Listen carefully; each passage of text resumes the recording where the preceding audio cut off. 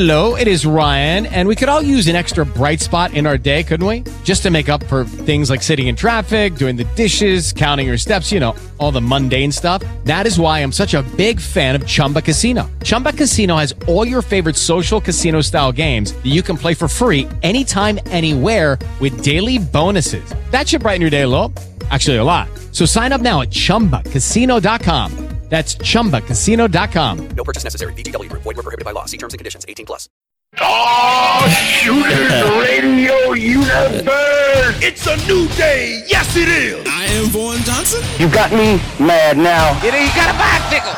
Feeling good. Well, the skeptics and all the people have a little bit of... Let me do this again. Oh, it's my pal. Sorry. We ride the bicycle in this arena. With my man, Pots and Pans, Nick Pacone. That's me. I don't know where the kid is that was riding it, but he ain't on it when they brought it to the ring. Smile at you and kick your face off. I'm down with that.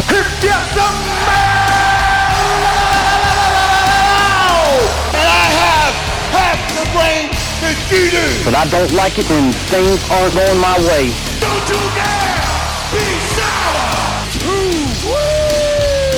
He don't know nothing else. You know that wrestling. But he know that wrestling, boy. Give me a hell yeah! I said give me a hell yeah! What's up, ladies and gentlemen, out there in internet land, and welcome to episode 256 of The Straight Shooters, which can be found wherever podcasts are available. My name is Vaughn Johnson, and I'm joined as always by my main man, Pots and Pans, Nick Pacone, the Philly voice and Philly influencer. And yes, we got yet another fantastic show ahead of us tonight. We got yet another deep dive. No more WCW though. Not this week. Another October event. Around this time too, 24 years ago, back in October 1996, we're going to do a deep dive on WWF In Your House, Buried Alive. You excited for this, Nick? Oh, dude, I'm beyond excited. It's like one of the events that I never saw back in 96. Like, I didn't watch this live, so it's always... You didn't tape this? I didn't tape it. Didn't see it live. I was so excited when it was uploaded to the network because it was really the first time I got to watch the pay-per-view to begin with. And I think I watched the match before. It might have been on like a VHS or at some point. But just the event, you know, it's less than 2 hours is like perfect. I must have been grounded or something. Like I must Nick? like there were a lot of pay-per-views that I didn't get to, maybe not a lot, maybe a handful, but I definitely remember a reasoning for me not watching them, and it was... What did you do? I was probably disrespectful, just a little bit.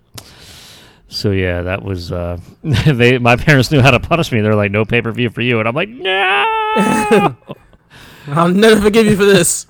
There was actually one time in like 98 where the Rock and Triple H in like a ladder match or I Quit match or something. It was like, maybe it was right after Survivor Series or Rock Bottom, and I was grounded because I like flipped out that Monday, and I didn't get to watch it.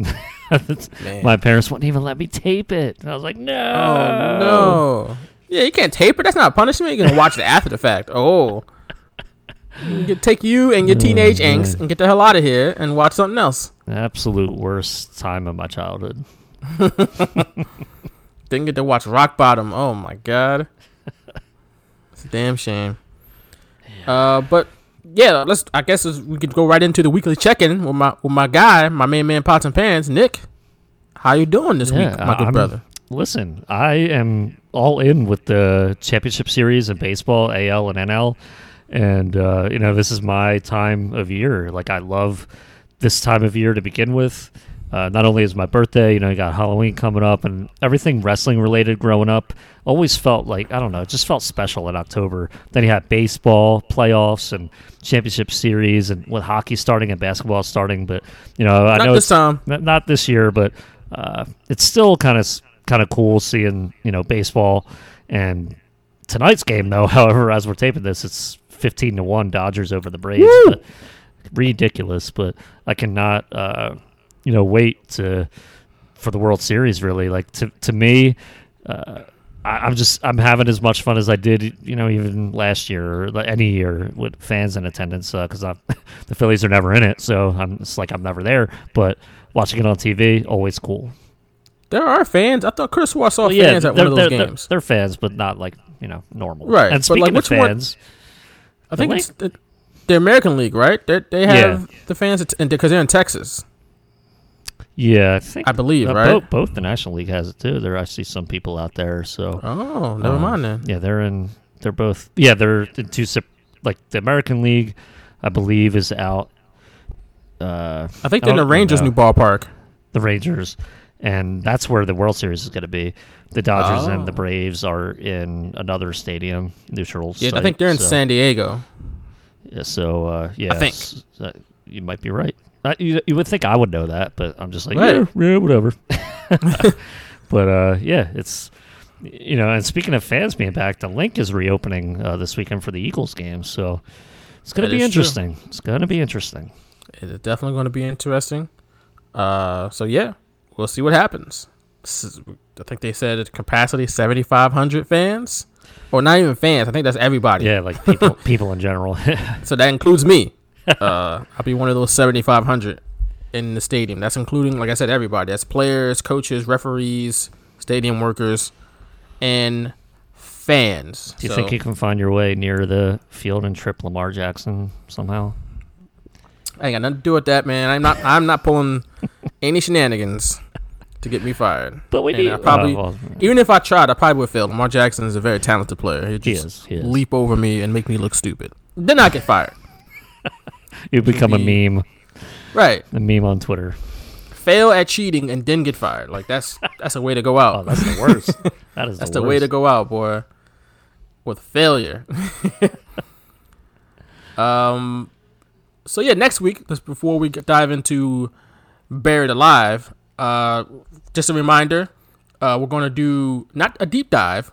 We're going to deep dive of sorts, but it's going to be like we said last week, determining the best Hell in a Cell match of all time. So we're going to have a guest or two on the show to help us decide this. We're going to do this bracket style.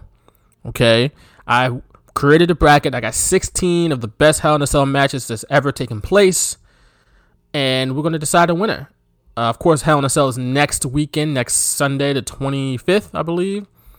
Not this coming Sunday. Yep. So, yeah, we're going to go right into Hell in a Cell, the pay-per-view, which I don't even know what matches are happening on that pay-per-view. I think we're going to have Roman versus Jey Uso, right? And then, or is it Jimmy Uso? There's 3 Hell in a Cell matches.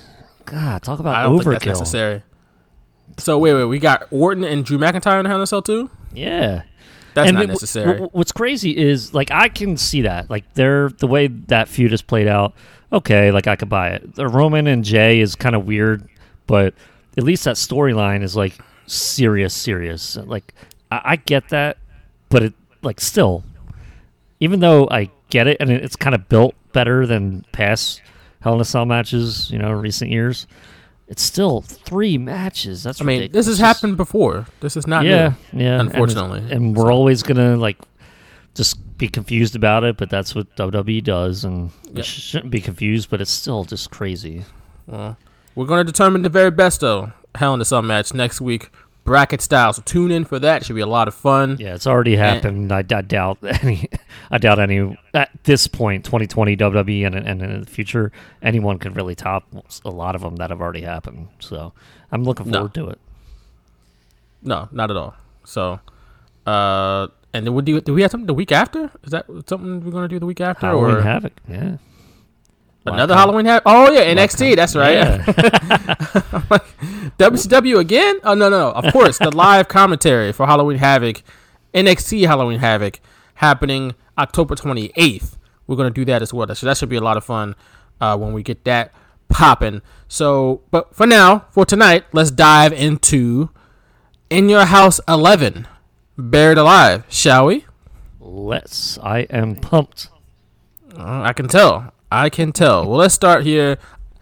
Like I said, around this time, 1996, we're talking October 20th. As we record this, it is October 14th. So about a week from today, 24 years ago, we had Buried Alive, In Your House 11, like I said.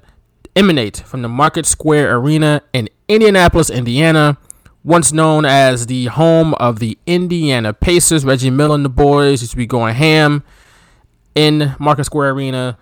They almost won the NBA Finals. Not in Market Square Arena. I think they had moved out by the time they got to the NBA Finals and lost to the Lakers. But they got close a couple times when they went against the Bulls and Jordan at Market Square Arena. So that's a if you're a basketball fan, that's a dope building from back in the 90s at least.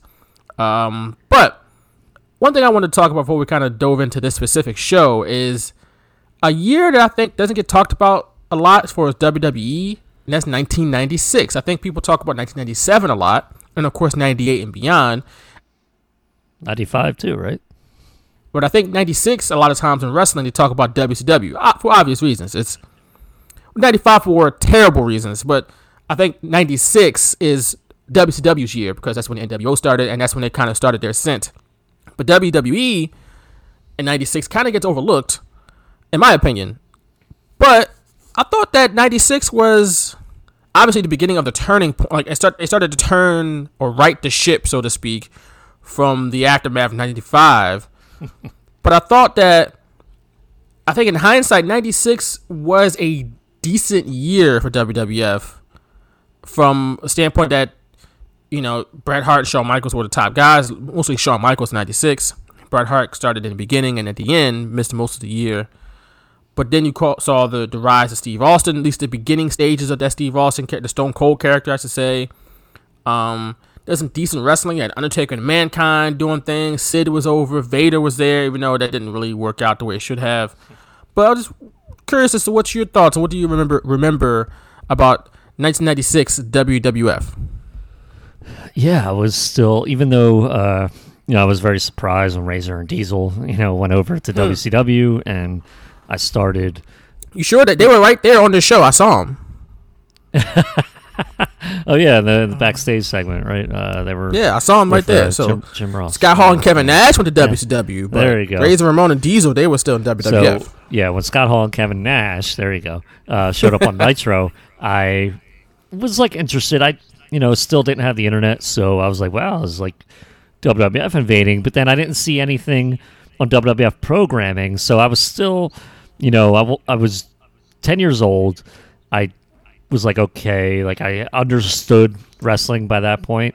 So I was like, okay, they're not showing up on WWF TV, so I think they're clearly with WCW, and this is all like an angle, but it obviously I didn't say angle because I didn't know what the hell they were back then. But I was like, wow, they're coming as they probably work at WCW, but they represent the WWF. So the funniest thing to me was, I've said it before on this podcast. Eric Bischoff has mentioned in the past that the whole premise of Hall and Nash coming back to WCW was that they were former stars and they were former wrestlers in WCW. They went to the WWF became stars, and then they came back to run roughshod on the people that I guess did them wrong in WCW. But that was never, to me, even looking back at these shows, that did not hit.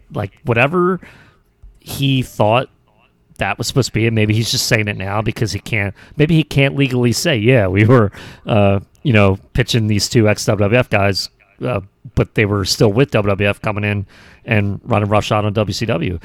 That's why they had to mention at the Great American Bash that year, do you guys work for the WWF? And they said no. But, clearly that was the intention. So I was still pro WWF at this time. Shawn Michaels' rise, I was behind him all the way. Even in 95 when he came back after Sid beat him up. So I was a big Shawn Michaels fan. I wasn't a fan of Bret Hart because he talked, all this crap on Shawn Michaels. So big Shawn Michaels fan. I didn't know what to think about his feud with Davey Boy Smith. With Vader, that was kind of a weird thing at SummerSlam.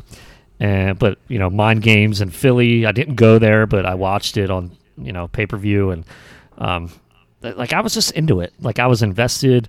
I was very upset when he lost at Survivor Series to Sid. I was like, that makes no sense. That's stupid.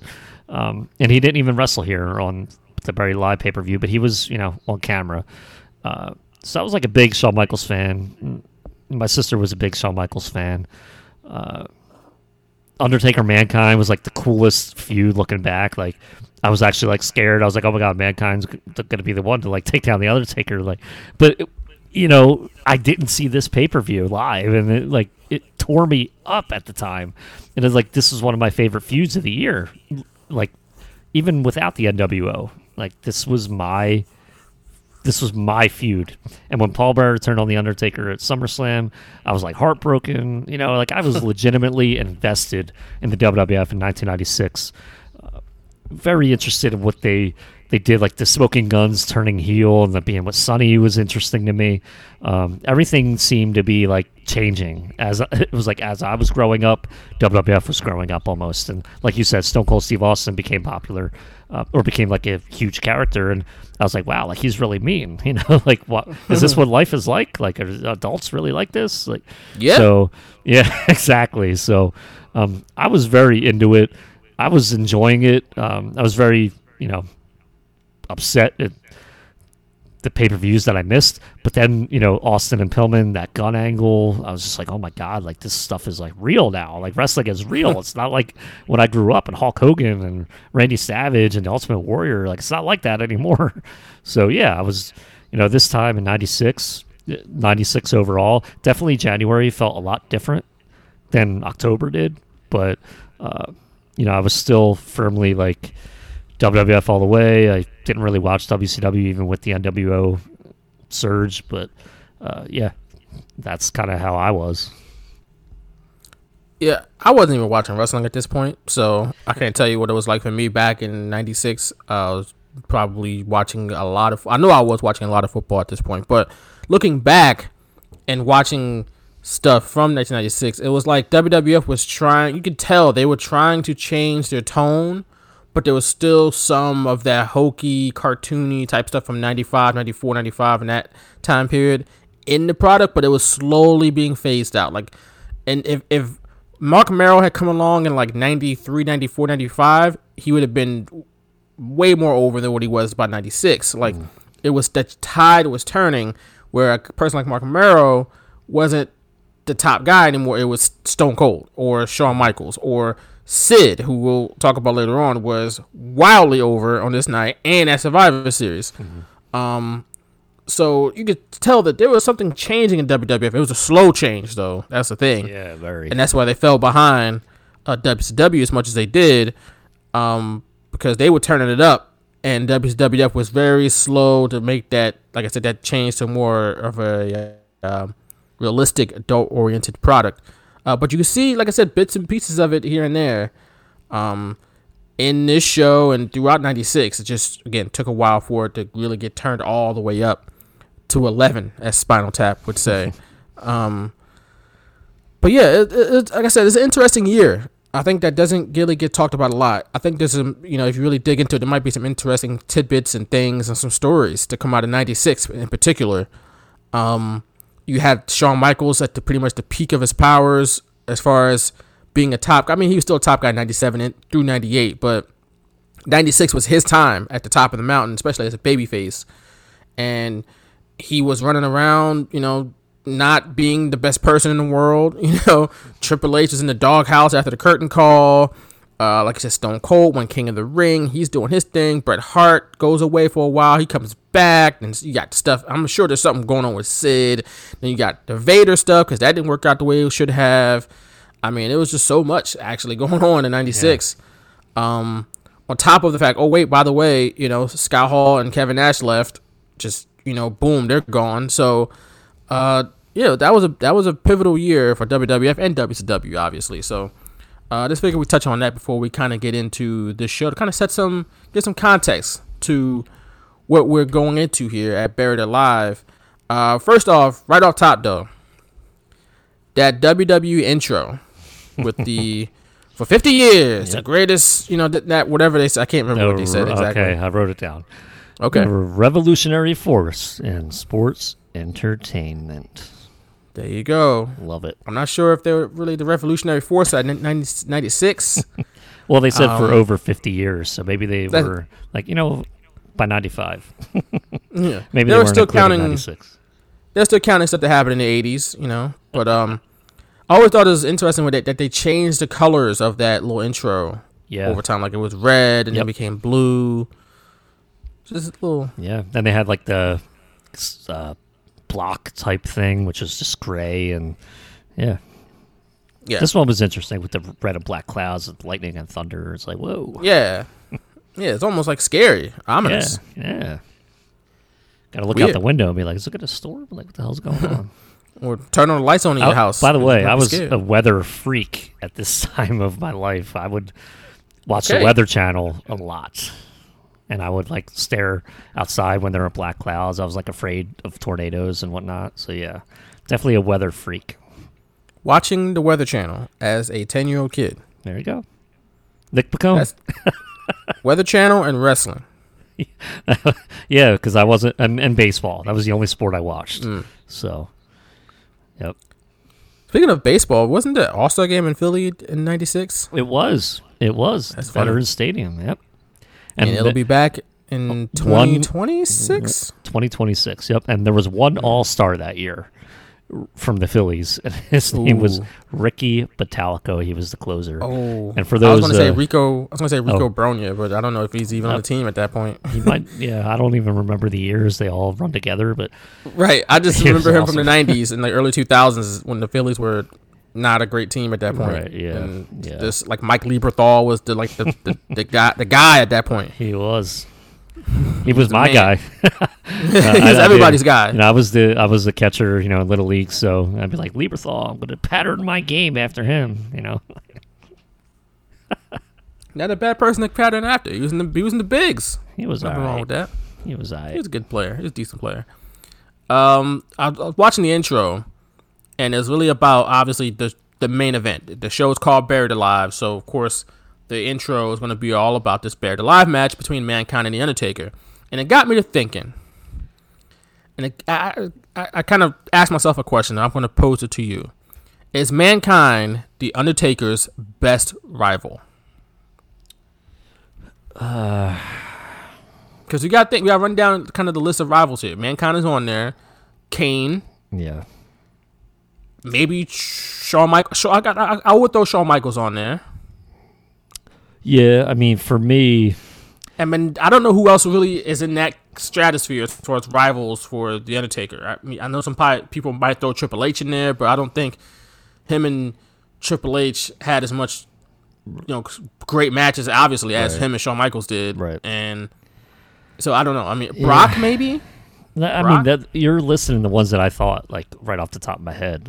Okay. But for me, like, Mankind and Kane, I guess you can just go either or, because even though Kane, I just watched the 2010 Hell in a Cell match, by the way, between them, because I don't think I had ever watched that match before. And, it was 2010. I was kind of like, I didn't go on a full sabbatical, but I was in and out of wrestling that year. Like when the Nexus became popular, that's when I kind of like got back in. But then by October, when they had Hell in a Cell, I was kind of like wishy-washy, I guess is the best way to describe it.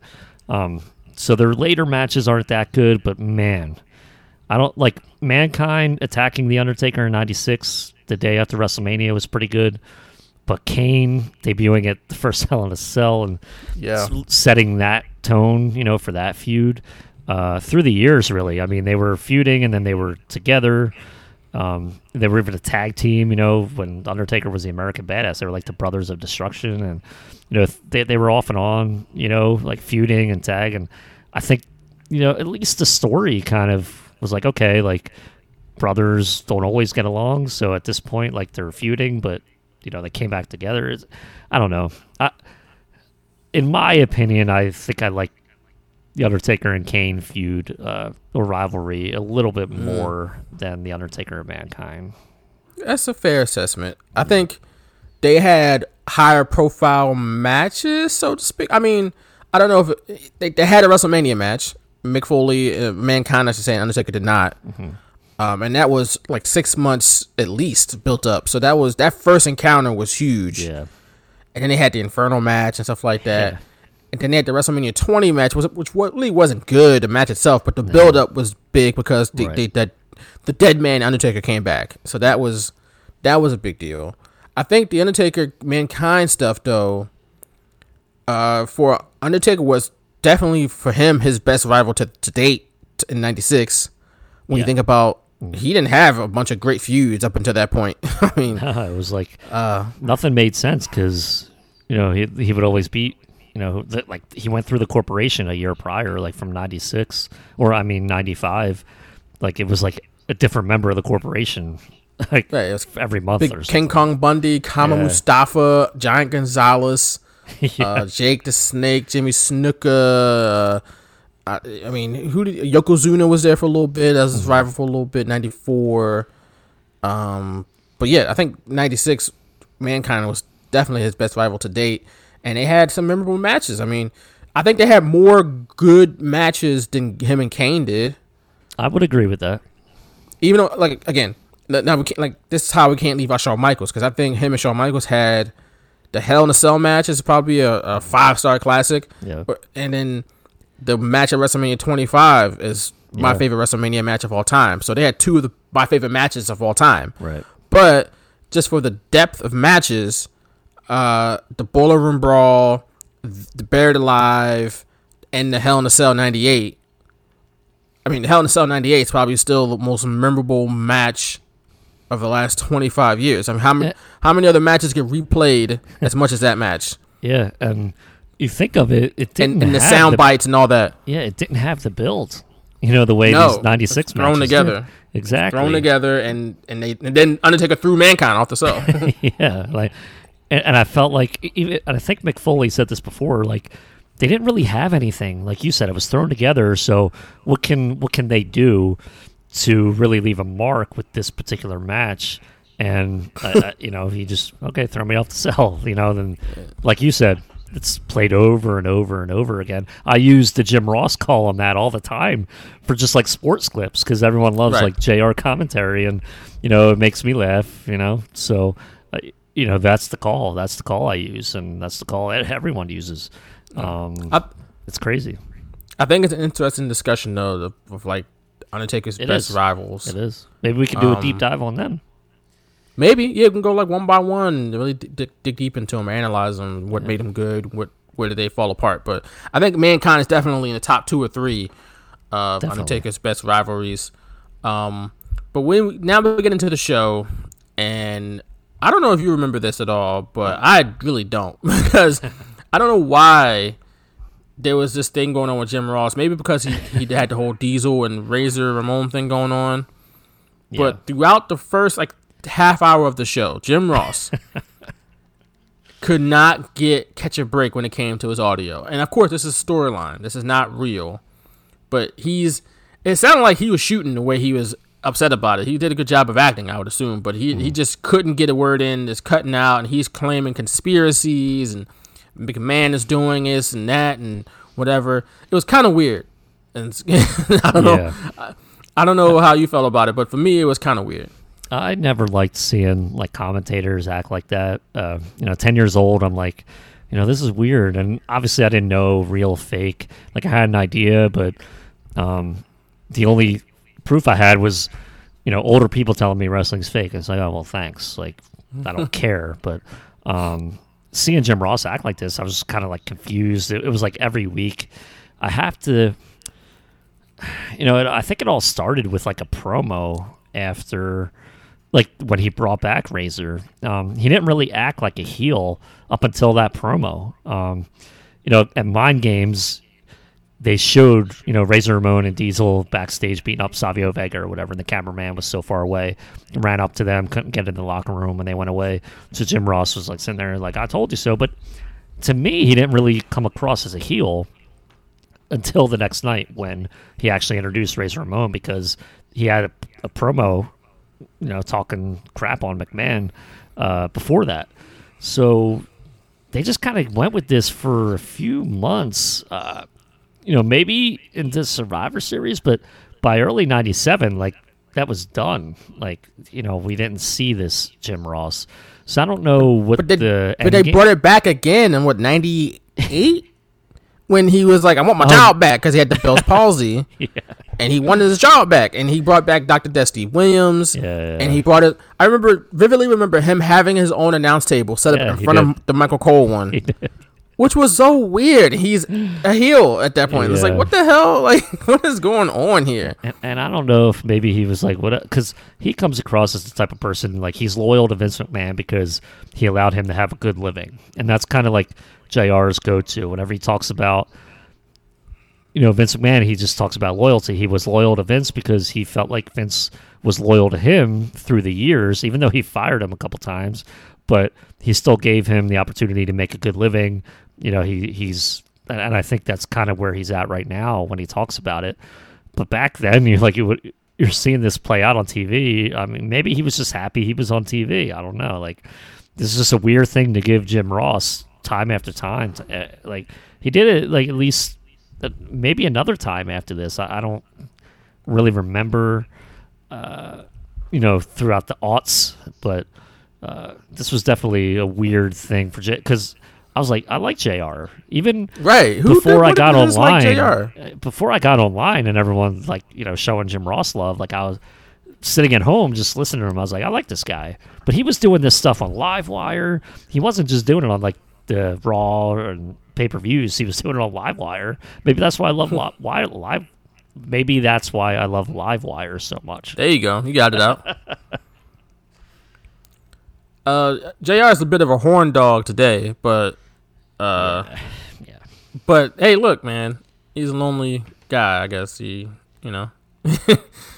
brother got needs. I guess, but and he did tragically lose his wife, and I think people just kind of gloss over that, and that's got to be a big deal.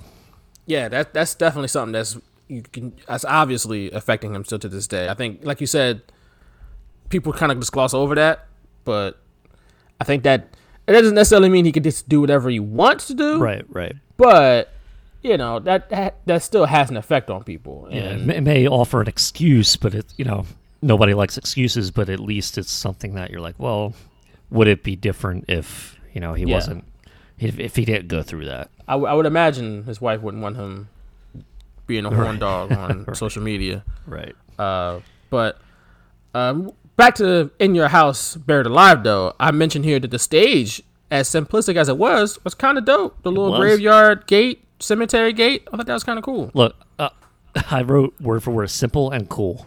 The entranceway with the gate. Just it was literally the theme of the show, and that's all they needed. They didn't it would have been cool with more things, but that gate was kind of like the thing that could have held everything together if they made it bigger, and that's really the only thing they had. And I noticed it, when Triple H made his entrance. It was the first time I really noticed it, and I was like, wow, that's awesome. It made me think about, and this is a total departure from what we're talking about.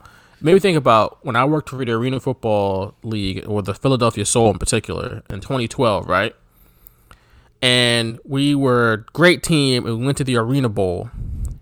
And the Arena Bowl that year, the neutral site in 2012, it was in New Orleans. And there was a team in New Orleans. They're called the New Orleans Voodoo. And part of their whole thing was they had the skulls. It was actually dope, kind of aesthetic they had. And they had when they called their arena, they nicknamed it the Graveyard. And when their team would make their entrance, they had the cemetery gate type of thing. And it was actually kind of dope for the Voodoo, right?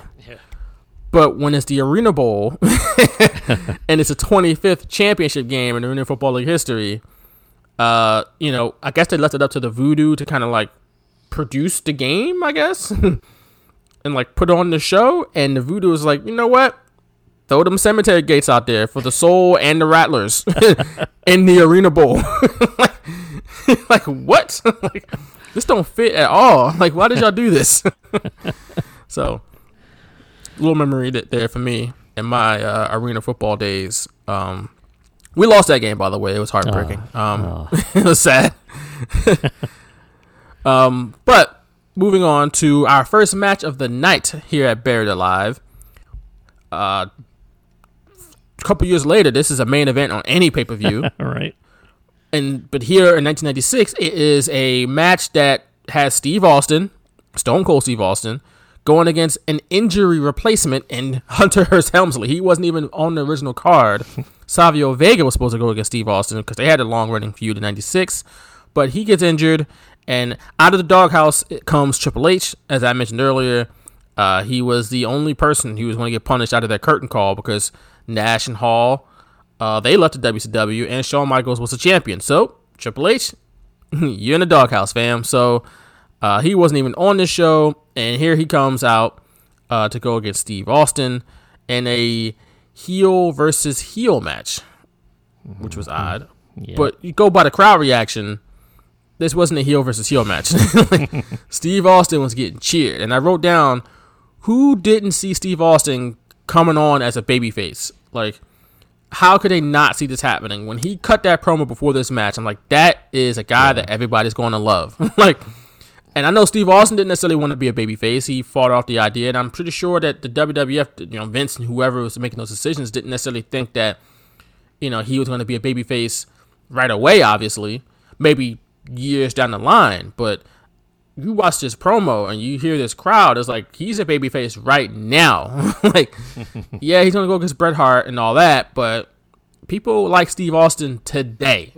Like, yeah, and I was kind of surprised by that because I was not one of those. Even back in '96, I did not really like Stone Cold Steve Austin until WrestleMania 13. When they did the double turn. That's kind of when, and I think it was honestly Jim Ross on commentary talking about how Austin never gave up. He doesn't want any help, like putting over the fact that he's tough and he doesn't want anyone, like that type of thing. People love. So that's kind of where I started liking him. So even, what was this, 6 months before that, even though the crowd was cheering him and it was pretty audible even on Raw and these pay-per-views, I was not a fan of his. It's crazy. Well, you weren't supposed to be, so but like, look, that promo you talked about, like, that was just so good because he didn't miss a beat. Right. He was so good. And it's not like they were in like New York or Philly or Chicago where they might cheer some heels. They were in Indianapolis. Like, so if they were going to boo him, they would boo him, but they didn't. Yeah. So they were with him. Forgot to mention that on this, you mentioned commentary. The commentary team was Jim Ross until he left. But Vince McMahon was on play-by-play and Jerry Lawler was on color commentary. This was not a duo I liked. Just mention that out there right now. Jerry Lawler and Jim Ross, great. Vince McMahon and Macho Man, or Vince McMahon and Jesse Ventura, pretty good. I wouldn't say great. I don't think Vince McMahon was great. He had his moments, I guess. But Vince McMahon and Jerry Lawler, I was not a fan of.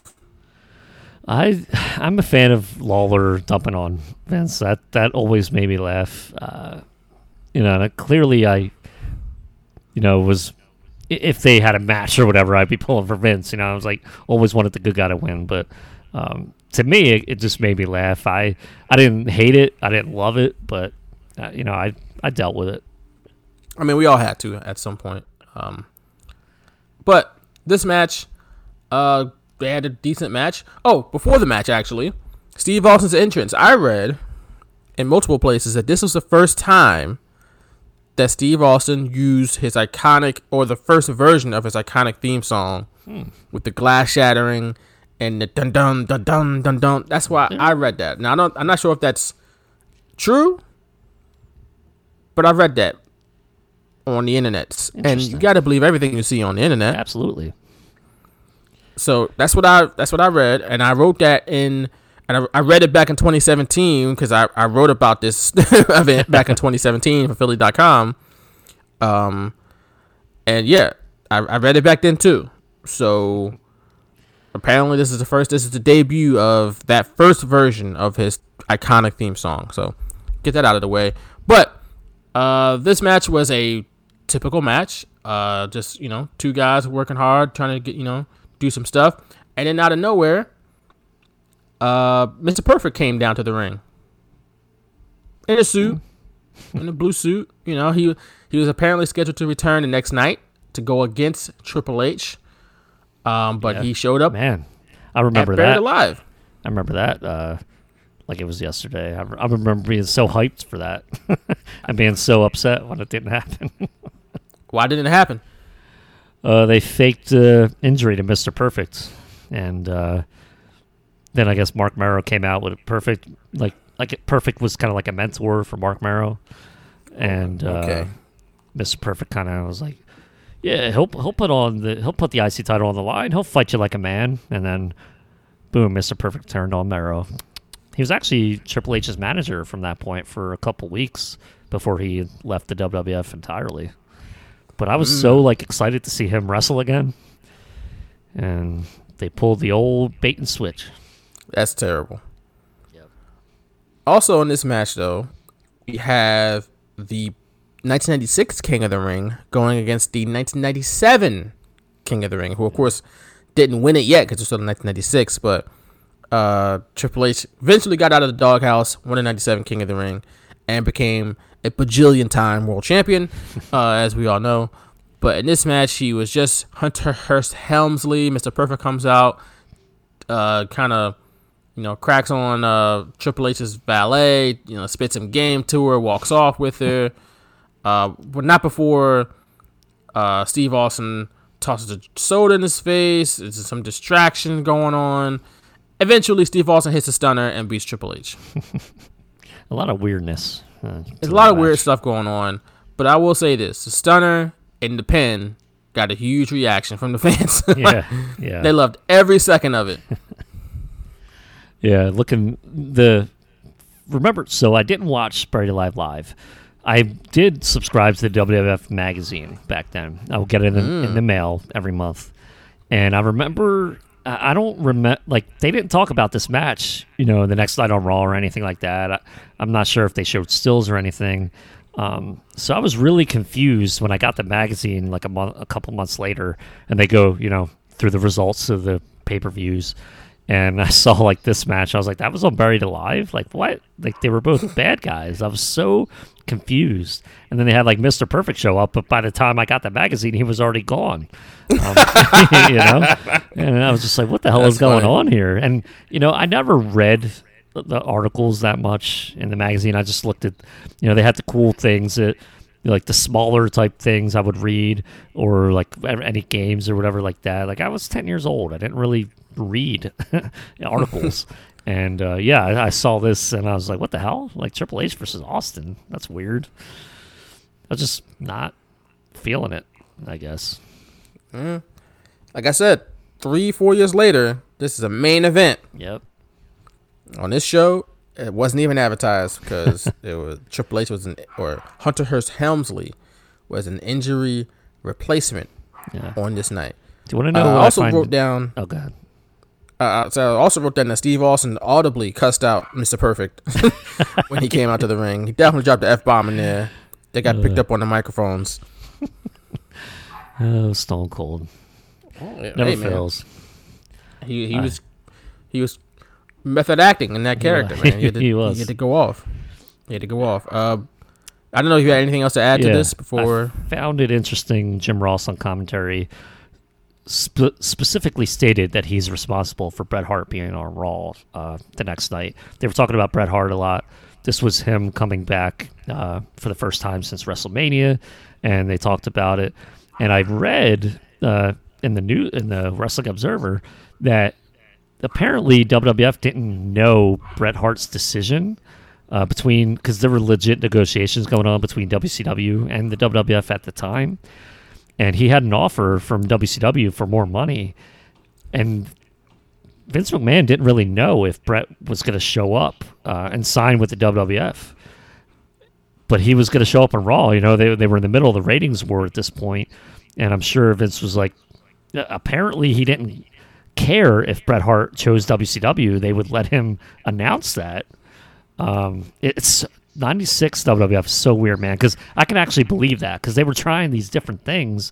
But apparently they made Jim Ross say that he's responsible for Bret Hart being on Raw because if he didn't show up and showed up on Nitro instead, they can actually make him take the heat, Right. on they TV. can blame JR. Same with like Razor and Diesel and that type of stuff. So That's bizarre. yeah, I did a little digging into that. And I didn't realize that was the reasoning. Because I always thought it was weird because I do remember Jim Ross saying stuff like that, but yeah. And the next night he showed up on Raw. That was like when he signed that 20-year contract Bret Hart did with the WWF. So yeah, that 20-year contract that lasted all but 1 year. Yeah, right. If that long. So, moving on to our second match of the night, which is for the WWF Tag Team the World Tag Team titles, I should say. The Smoking Guns going up against the defending champions, Owen Hart and the British Bulldog. I wrote down here that before the match, Billy Gunn, boy, was he simping for Sonny. Oh, my goodness. Yeah, you said simping, I said smitten, but simping's a good word. Simping ain't easy, smitten ain't easy. He was doing it all. And look, here's the thing. Sonny, she is a goofball and a half these days. Yeah. Let's not even sugarcoat it. She's not to be someone to be admired. She said and has done a lot of dumb things over the years. With that said, though, 1996, she was bad as I don't know what, bro. Like she was a certified baddie. Yeah, she was a goof, and she was doing some wild things behind the scenes. But she was looking good, bro.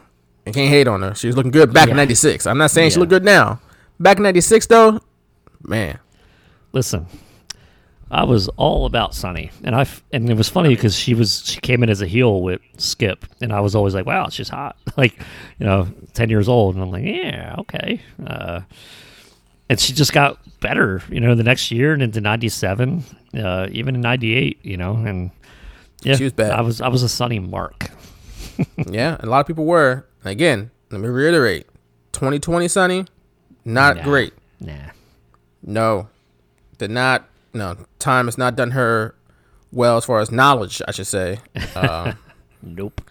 But 1996 through 98, Sonny, woo doggy. What does Booker T say? Shucky, sucky, quack, quack. And she was shucky, ducky, quack, quack, whatever it is. She was looking good. Not gonna lie.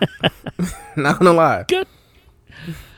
But so I see why it's believable that someone would be simping over Sonny, including Billy Gunn, who was doing that here in 1996. I wrote down here as well that Hart and Bulldog were managed by Clarence Mason, who was the lawyer of the WWF. He even told the rep that he's going to sue him for messing up a call. And you know what's funny? The reason he's the manager is because he had Jim Cornette sign over his managerial license, I guess, after he got knocked out by Jose Lothario the previous month at Mind Games. It's Clarence Mason, the Johnny Cochran knockoff, I guess. Well, I think was Clarence Mason an actual lawyer in real life? I think I read that before. Honestly, I do think I read that before. I'm just not sure like how much like he practiced or whatever. Because I mean, he was a WWF character for quite a while. I don't know. I know they taped stuff in advance, so maybe it was an easier schedule for him if he was really a legit did, lawyer. Do that. But yeah, he was a legit lawyer. But it's just like it wasn't a coincidence that he was made a character on WWF TV about a year after the OJ trial. Not at all. Not at all. And Johnny Cochran became a national name because of this trial that was televised on television pretty much around the clock. And so rest in peace, Johnny Cochran, by the way. But yeah, that's not a coincidence. They knew what they was doing. 100%. Right, Clarence Mason. But this match was just a basic tag team match. Wasn't really anything to really write home about. I mean, Jim Ross was knocking Sonny's outfit. Said she's wearing a nightgown. She might catch a cold. Said she missed a couple trips to the woodshed. Billy Gunn messes up. Owen Hart and Bulldog win they retain the titles. I have to say, at Mind Games, they had a terrible finish to their match, and at Buried Alive, another terrible finish to the match. These teams just don't mesh. They had at Mind Games, Billy Gunn going around the pin just so he could eat a spinning heel kick from Owen Hart. And then this, Billy's taking forever on the top rope. And Bulldog literally is holding Bart Gunn's belt. And I guess Bart doesn't feel it. And then he waits forever until Billy's in the air and then pulls him back. It's like, what the hell is going on here, man? It was so bad. So bad. Yeah, this was definitely... And it's crazy because everybody involved is very talented. Like, that's a shame of it. Yeah. Who wouldn't want to see Owen Hart have a match? In there. Right. Bart Gunn. Well, right. Future Brawl for All champion, but Bart Gunn could go. Owen Hart, one of the greatest of all time. British Bulldog could go. And you had Billy Gunn, who's also a really good wrestler. So it's like, how, with all this talent, how did we get this? 2 months in a row, because I don't even. And it's crazy to think, like, this is how it's wild how WWF turned it around, because with the same people for the most part, WWF didn't bring in a ton of people by '98. They were using a lot of the same people they had already had. It's that they have repackaged a lot of them, which goes to show how much talent they had already had. It just held back with creative. Hunter Hearst Helmsley, Rocky Maivia, who didn't debut until later this year, '96, but the Ringmaster became Stone Cold. Billy Gunn became Badass Billy Gunn, joined the New Age Outlaws. You had Rockabilly. You had Fake Diesel, who eventually became, who before that was a dentist, and then became Fake Diesel, and then finally became, thank goodness, he became Kane. It's just like they had all this talent. You look at the top people and by the height of the Attitude Era, they were already on the roster by '96. They just didn't know what to do with them. Yeah. A lot of them were already there. They didn't sign a bunch of young talent. They didn't sign the talent to fill out the card until 99, 2000, when they brought in Edge and Christian, the Hardy Boys, Jericho, Kurt Angle, Taz, Benoit, Guerrero. That wasn't until later. But '98, they didn't have none of those guys. And they just finally let the talent that they already had on the roster spread their wings and fly, so to speak. But here in '96, they were not flying. They were just hanging out. Billy Gunn was in the Smoking Guns. Bart Gunn wasn't knocking people out yet. Hunter Hearst Helmsley was Hunter Hearst Helmsley. Glenn Jacobs was Fake Diesel. Yeah. So that's just how that was in '96. So, anything else about this match? We had more audio issues from Jim Ross, naturally. Yeah. It was funny during that. Vince said something about a technical advisor, and JR just looks at the camera and does the little smirk and then points at Vince with his pencil. I just thought his little things were hilarious. That made me laugh. Jerry Lawler telling Jim Ross to go talk to Clarence Mason about his headset. That was more entertaining than the match itself. No disrespect to Owen, Bulldog, Billy, or Bart, but that stuff entertained me more. I wasn't a fan of these matches back to back pay-per-views. Yeah, this is not great. This left a lot to be desired. Again, even with all the talent involved, left a lot to be desired. We get a look at Triple H being on the superstar line, even though he lost his match. So that's cool. Then Jim Ross gets in the ring. He yells about a conspiracy over the microphone. He cuts a promo and he says, Bret Hart is going to be here tomorrow night in Fort Wayne, baby. Why am I making him Dusty Rhodes? I don't know why I'm doing that. What does Bruce Pritchard say? Sassafras. He's going to be in Fort Wayne tomorrow night. My Jim Ross impersonation is terrible. I got to work on it. But he promised Bret Hart was going to be in Fort Wayne, Indiana for Raw the next night. And then he left. Yeah. He's like, I'm out. I'm done. Yep. Then we cut to a promo where it was a promo during the free-for-all, which is the pre-show back in the day, before the kickoff shows and before Sunday Night Heat was the pre-show. It was called free-for-all. emphasis on the free, because it was, you could watch it for free on pay-per-view, on the pay-per-view channel, I should say. Then it would cut off as the intro was playing. I remember doing that number of nights, watching the free-for-all, and then watching like the warning come out, the pay-per-view warning, then the intro, then like halfway through the first match, it'd be like, done. I'm like, damn. I was hoping that they would let me slide this time. You son of a bitch. Right. They never let me slide, man. But we go to that promo I was talking about with Farouk, who's talking about, he's still wearing that damn blue helmet, by the way. I don't know.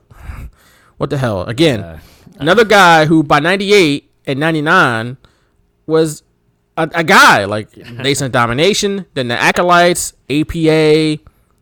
I mean, come on. APA Protection Agency. Super serious promo, too. Like, come on, dude. Right. What the hell is going on? You can't wear that during a serious promo. Sorry. They had him and Bradshaw on the roster. Yeah. And then 2-3 years later, they were like one of the best tag teams they had as the APA. I don't know. WWF 96, man. But he's talking, and then he's talking about his feud with Ahmed Johnson. Ahmed Johnson cuts a promo. Vince McMahon talks all over their promos for some reason. He needs to describe it for some reason. Yeah, it was so annoying. Even back then, I hated that. I was like, let me hear what the hell they're saying. I mean, I watched the free-for-all too, and I know what they said. But I know you did. I just didn't understand. I mean, I didn't see this pay-per-view live, but they did that all the time. They talk over these promos. You would never see that today. It shouldn't just happen. Like, why play the promo? Just like, I don't understand. Like, just shut up and let them talk. Yeah, just edit it down to whatever you need, and just talk about it after. Like, right. Or like introduce it like they normally do. To me, I just never understood that. They did the same thing with like ring entrances, like back in the day with like superstars and stuff. They would talk over the ring entrances. I'm like, yo, relax. I want to know where this guy's from. Parts unknown. Okay, now I know. Some parts unknown. Like, I know that he's from parts unknown now. So that's good. I also know that Cody Rhodes dyed his hair blonde again. Well. Okay. All right. We're on Dynamite right now, so. All right. That guy's never gonna like have one look, but whatever. That's all right. But Ahmed Johnson attacked Farouk backstage apparently before the show in his tight ass sweatshirt, 2x4 mock turtleneck. Oh man, and his boot cut jeans. Attacked him with a 2x4, which we will see later on at the '97 Royal Rumble. Yeah. Remember that? Because we live commentated that here on the Straight Shooters. Go and look in the archives for the '97 Royal Rumble live commentary. That was 2017, right? And that's when WWE went to San Antonio for the first time since '97 for the Royal Rumble. They were in the Alamo Dome. So, let's live commentate it. And it's one of the funniest Royal Rumbles of all time, including ashy ass Ahmed Johnson eliminating himself so he can attack Farouk in the Royal Rumble with a 2x4. What a time. What a time. Moving on, though. We got Mr. Perfect back out here in the arena. Shirt soaking wet because Steve Austin threw a drink on him earlier. Let's not forget. And now he's doing the announcing for this next match, which has Goldust challenging Mark Mero for the WWF Intercontinental Championship. The Wild Man, Mark Mero, comes to the ring with Sable. And Goldust comes to the ring with Marlena, his director. And I wrote here that Goldust circa 1995 and 1996 was such a dope character that was far ahead of his time. Or maybe it was at the right time because people couldn't wrap their heads around it. That's what made it so good. Where maybe if it was today, people are, I would say, slightly more open-minded, to things, more than they were back in the 90s, at least. And maybe they would be able to wrap their heads around it more. But it had such an impact because people was like, what is this? This is bizarre. Like, yeah, exactly. Like, that was, they called him like the bizarre one. And right. I was one of those that just couldn't wrap my head around it. I kind of figured from the start, at least when he started feuding with Razor Ramon, and that's when like they really turned it on in terms of like, what the hell is he doing? Is he gay? Is he not? Like, that's really what the whole situation was that they He's were going androgynous. through. Yeah, and I didn't know what the hell that meant. But I didn't look at it, in a bad light. I was like, oh, he's apparently, and I didn't look in real, like, my character has never been one to discriminate against anyone like that. I was like, okay, this is about psychology. He's trying to make Razor uncomfortable. Is Razor supposed to be the heel here? Because why? Like, yeah, I guess rubbing up on him is, not good. Like, you don't want to do that. But I always kind of like dove into the psychological aspect pretty early. So I never thought, like, you heard Jerry Lawler, like when Goldust started turning babyface, he asked him if he was queer, and that was on Raw. I don't think they even edited that out, and that's kind of, I guess, what they wanted people to gravitate towards in that story. But for me, I guess I was just so used to pro wrestling. I was like, oh, he's just doing that to get in the head. Like, he won the IC title that way, so like, he's just doing it to mess with his opponents. So, kudos to Dustin Rhodes for it was really. It was looking back, I was like, holy hell, what job, like, what a job he did. Right, he really bought into that character because Dustin Rhodes is a good old boy from Texas. Probably in real life the exact opposite of this character, but he bought in, and I mean, he's Dustin Rhodes today, but he will forever be Goldust. Yeah. That made his career. He has a career today because of Goldust, not because of he's still the natural Dustin Rhodes. Dresses like him. Like, you look at him, you're like Goldust, because he has the face paint, even though it's half. The bodysuit, like, that's his look. Right. He never fully shedded the Goldust aesthetic.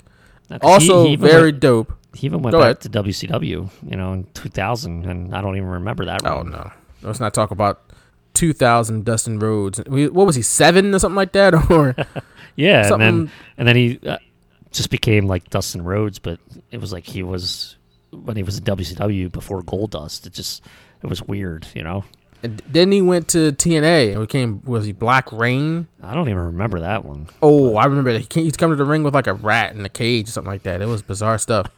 Look it up. It wasn't a good days for Dustin Rhodes. It was not a great time in his life, I don't think. But he's better now. So shout out to Dustin Rhodes. Because like I said, he did a great job with this character. Mark Merrow had that promo before the match, and he referred to himself as the Intercontinental Champion of the world, which is like, when you think about it, what the hell does intercontinental mean besides multiple continents around the world, right? This is why they got to script these guys. This is why we hate the promos of today, because promos like that for Mark Merrow. Damn it. Intercontinental Champion of the world. Well, I mean, my favorite line is when he said, "I'm the champ and you're the chump," to Jerry Lawler. I just looked up the definition to intercontinental.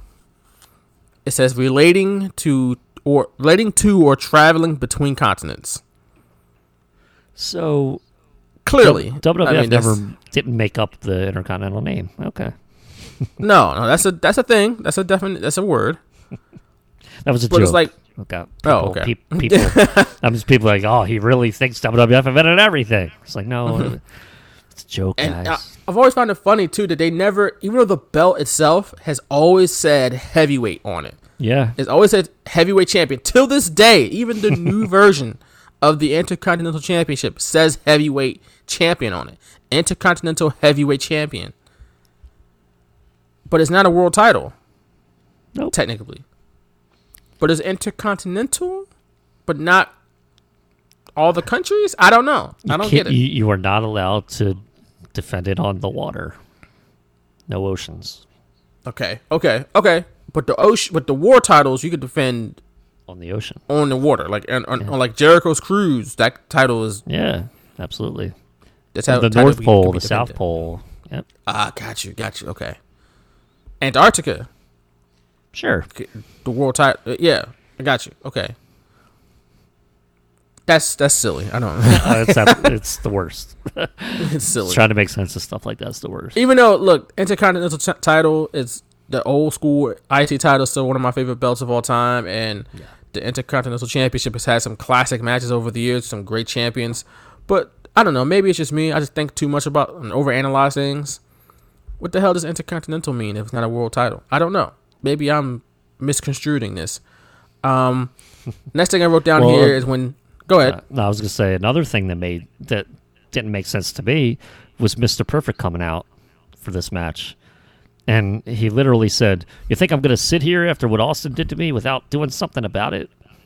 What the hell's he doing? Yeah, I'm gonna watch this match. That's what I'm gonna do." Like, yeah, I get that he was Mark Merrow's like mentor, but he never even like really mentioned him. He was just like, "Well, but you're mad at Austin, so what the hell are you doing out here? Like, what are you doing?"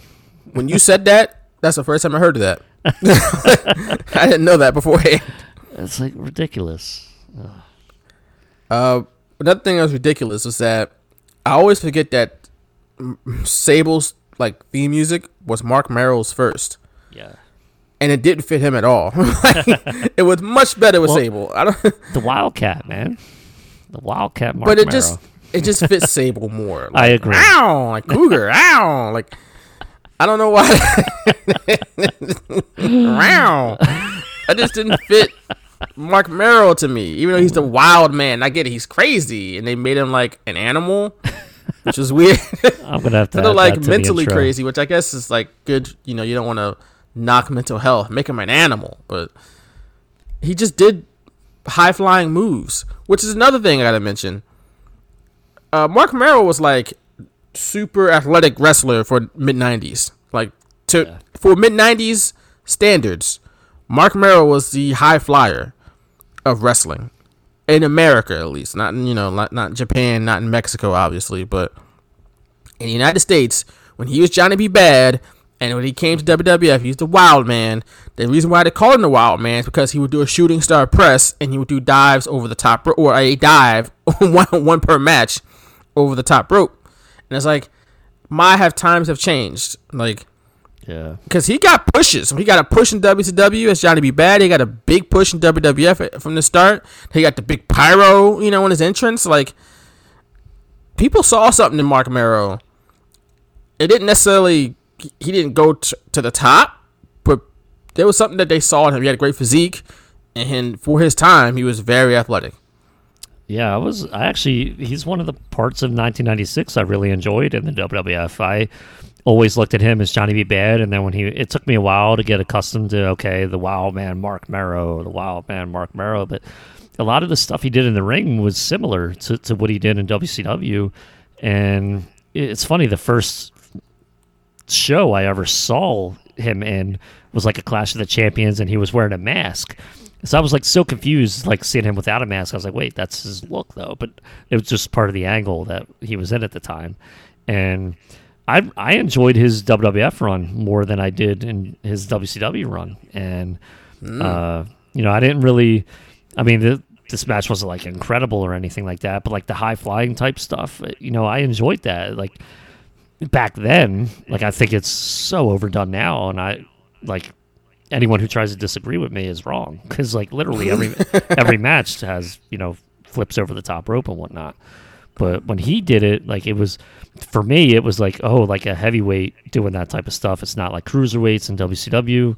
It was like Mark Merrow was one of the first people I saw do stuff like that. So I guess that just left an impression on me. I really enjoyed this run he had before he came back as Marvelous Mark Merrow.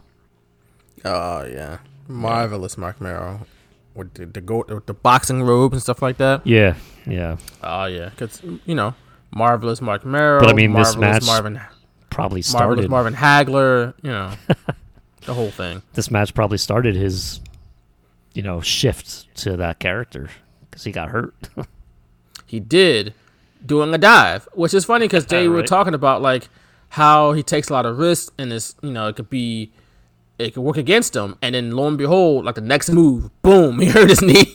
Like I was like, oh, yep. I don't think they were intending for that to happen, but didn't look good neither. I'm surprised he didn't finish the match with like a noticeable limp. Yeah, he like it didn't look good. And like he was limping right away, but then it's like, wait, is he hurt? Because it didn't look like he, a few minutes later, like he was moving fine. But what they say, like even when Carson Wentz tore his ACL, he was still walking out there, and like he was limping. Maybe it's just the adrenaline. He was limping though, even before that touchdown he threw to Alshon. Before he left the game. Yeah, he was definitely limping, and he didn't move around in the pocket when he threw that ball. He just stood there. That's when I knew something was wrong. By the way, yeah, I was like, oh, he's not. Yep, something's wrong. Yeah. One thing I noticed that was weird in this match was that Goldust grabbed the microphone in the middle of the match, and then said he's going to stick his tongue down everybody's throats. Sir. Did you just threaten to French kiss everybody? He did that multiple times, by the way. This was not his first time doing that. I think that was his shtick. That is sexual assault. Absolutely. He did it at I think I saw him do it at King of the Ring against the Ultimate Warrior. Like he was legit hurt, so that match never happened, but like he grabbed the microphone and he didn't say he was going to stick his tongue down everyone's throat, but he was like, if you don't shut up, I'm going to come out there and personally kiss each and every one of you. So shut up. Like, it's funny how that like gets heat. Yeah. I'm going to kiss you. It's like, oh, this person's evil. Which I guess if he's kissing you against your will, then yeah, that is evil. Right. Like, Yeah. I didn't ask you to kiss me. I didn't give you permission. Right. So yeah, that's sexual assault. That's terrible. So I found that kind of weird. In '96 WWF, it was just so like different. 1996 as a planet was different. Like the whole world, where somebody could just say that and it's be like, "Boo, you suck." Nowadays, it'd be how many articles and tweets written about how this person threatened the fans with sexual assault. Like, yeah, which I get it's good. Like we should be more hypersensitive to stuff like that. Right. But back in '96, it's just like, what a jerk. And stuff like that shouldn't just be something that a wrestling heel does for heat. Like, there's wrestling heat and then there's like real life heat. Yeah, sexual assault is never something we should do for wrestling heat. Let's not do that. No. At some point, Mr. Perfect, who he was on commentary, he was talking trash about Steve Austin. And said, Austin, you might be some kind of whoop ass, but it's like, what? I think you misspoke there, Mr. Perfect. I really Let's think just say that was a imperfect sentence.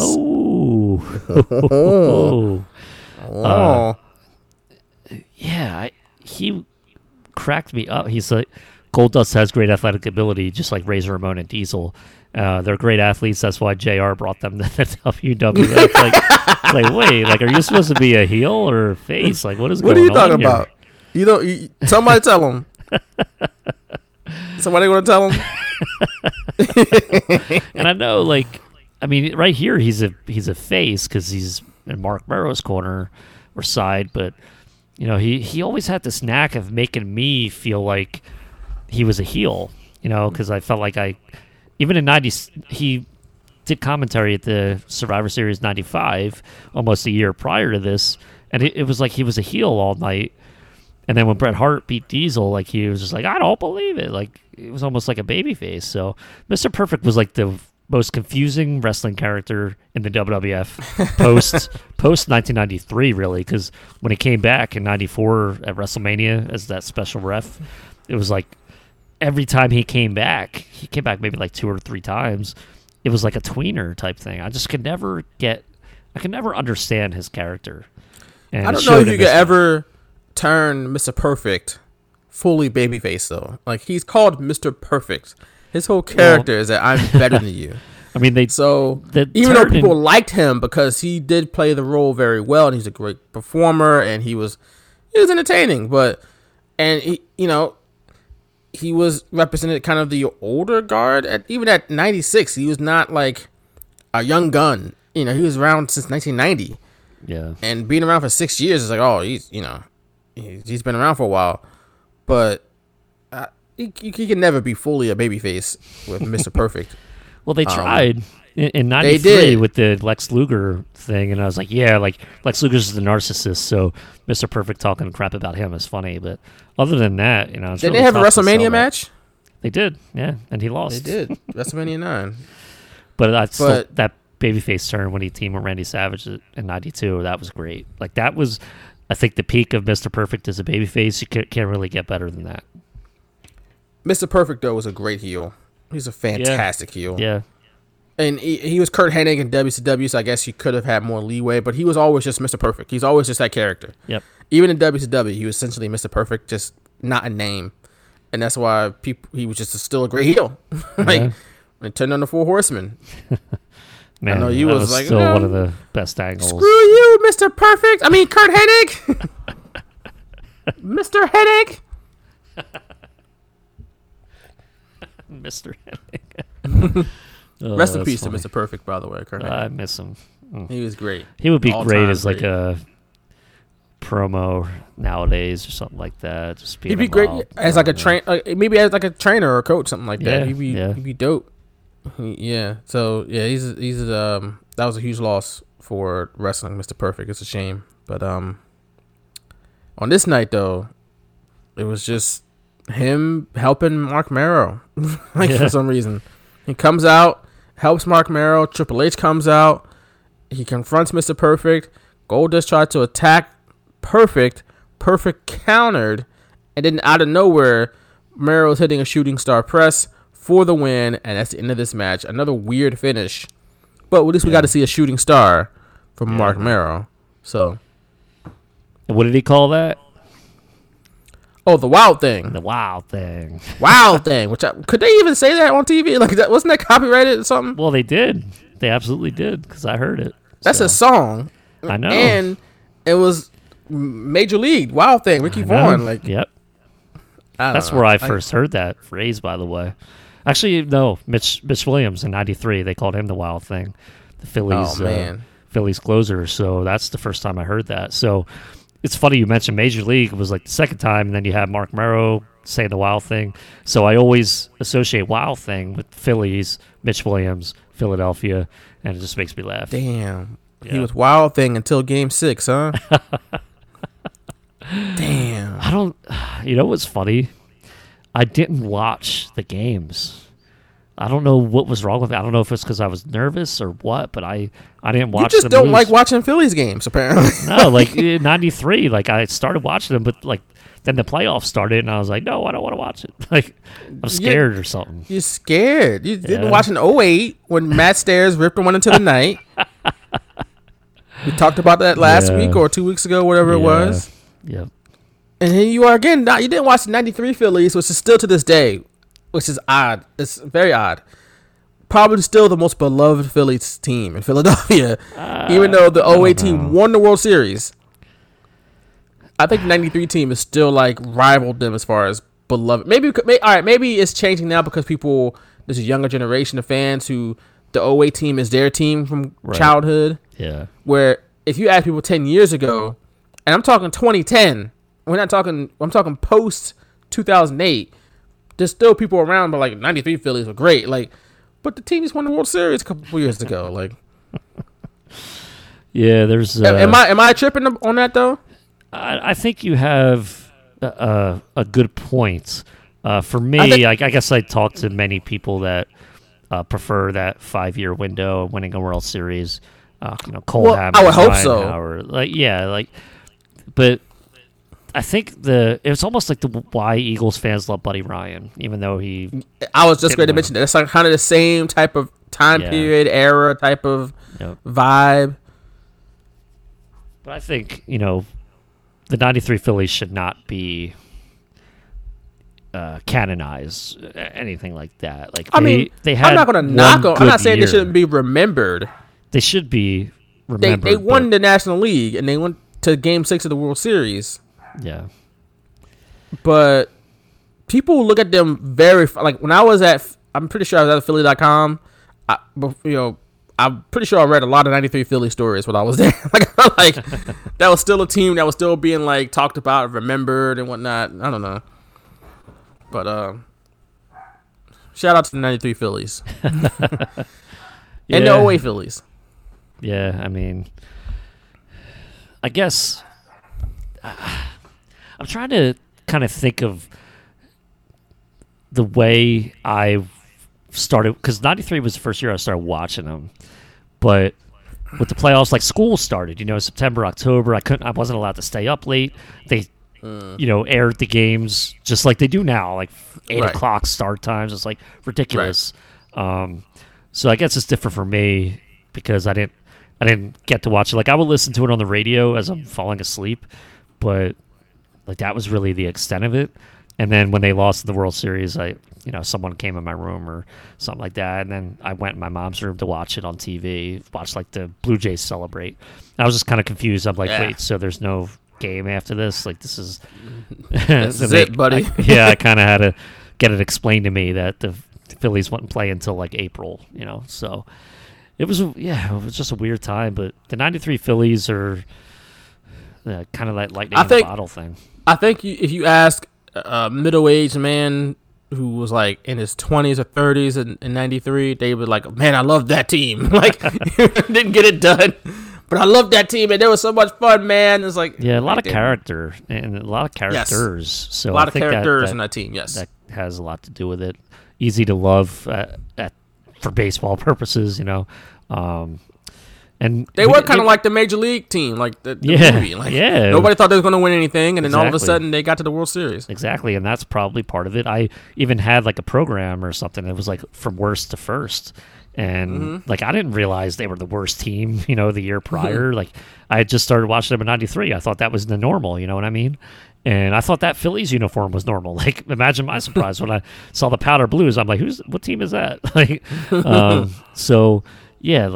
that was my first impression. But I'm so glad I had 2005, 2006. Like, they were competitive through 2011, 2012. So that's my my era of Phillies love, and I'm glad I got to, live through that. Yeah. It was a fun time when the Phillies were dope and the summers was dope. Man, it was awesome. At Citizens Bank Park. It was a lot of fun, I'll admit. But back to Buried Alive, 1996, before the Phillies were really dope. We're here now with Jim Ross, who's backstage with, again, fake Razor Ramon, fake Diesel, Fake Diesel was being played by Glenn Jacobs, who, of course, eventually became Kane. What a time. Again, WWF had these people on their roster in 96 and just didn't know what to do with them. But Fake Razor Ramon was played by Rick Titan, who was a guy who was out here like wrestling a lot back in the 90s and never really got like a big shot. I mean, his name was Rick Bognar, his real name, honestly. He's a Canadian wrestler. He died last year, unfortunately, in 2019, September 20th. But he was like in Canada. He was working a lot in Canada, and he got to the WWF, and they just didn't really do much with him besides make him fake Razor Ramon, which was weird. But yeah, and I don't even know where he came from. I guess he was in the USWA, but I don't even think he went to WCW. I mean, I could be wrong, but this is the only time I really saw him. Yeah. So rest in peace to Rick Titan, Rick Bognar, I should say. But he was a guy, like, you figured that his size and his stature, he would have been like a guy that would have gotten a real shot as a character besides Razor Ramon. Yeah. But it just didn't happen. I don't know why. So now we're going on to the semi-main event. Sid Vicious, or Psycho Sid, I should say, versus Vader, and what was being billed as Powerbomb versus Powerbomb. My question was, why? I didn't know Vader was like a big Powerbomb guy. I thought he had the Vader bomb. Yeah, but not a Powerbomb. Sid had the Powerbomb. Maybe it was about this time they just decided to build to this match, and Vader started doing Powerbombs. I don't know, and just so they could call it the Battle of the Powerbombs. Yeah, it didn't make any sense. It wasn't necessary. I didn't buy it. You could have just called it Vader Bomb versus Power Bomb. Could have. No, Power Bomb versus Power Bomb. The winner of this match would get a title shot against Shawn Michaels for the WWF Championship, obviously, at Survivor Series, which, I mean, obviously we know what happened there, but on this night we didn't know, so we're going into it with fresh eyes, and we got Sid coming into this match with the crowd firmly behind him, which, in hindsight, I don't really blame people for cheering for Sid, because Sid, at least in WWF, I don't know about WCW Sid. I mean, I know about him, but I don't really know, like Sid and like WCW after he left WWF. This time, not good.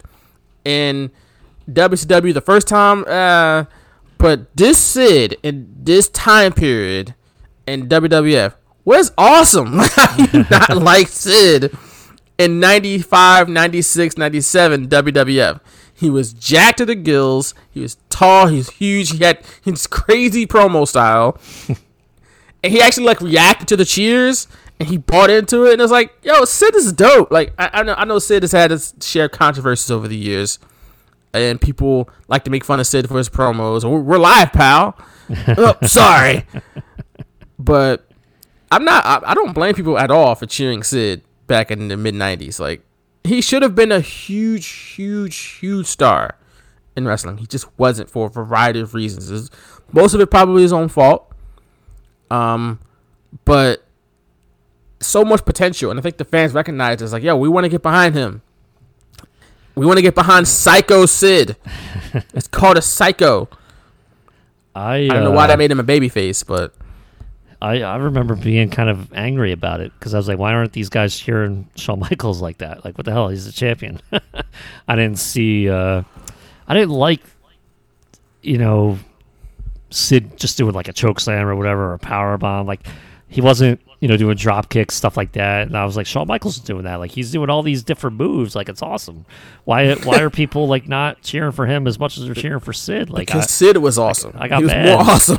Yeah, but I got mad. I was like, what the hell? Screw Sid, damn it. Sid reminded me of like an 80s B-movie action star. Which is awesome. I don't know why that was awesome. You just look at Sid and he's just huge guy with no shirt on and a vest with jeans. He's just beating people up in the bar like Roadhouse or something like that, which had Terry Funk in it, by the way. But he was awesome. Come on, man. Sid ruled back in 96. I like him. I like watching him back now, but when I'm in 96, I'm like, what the hell? I didn't get it. I just didn't get it. I got it. Sid rules. That's all that needs to be said. The master and the ruler of the world. Yeah. Very true. Maybe that's why I was just like, what the hell? He ain't going to rule me, damn it. This is democracy. I live in America. We don't believe in rulers. That's what my social studies teacher taught me. Exactly. Get out of taught here. Me the country was discovered in 1492 by Christopher Columbus. I believe my social studies teacher when she told me that. That damn curriculum. Happy Indigenous Peoples Day, by the way. Yes.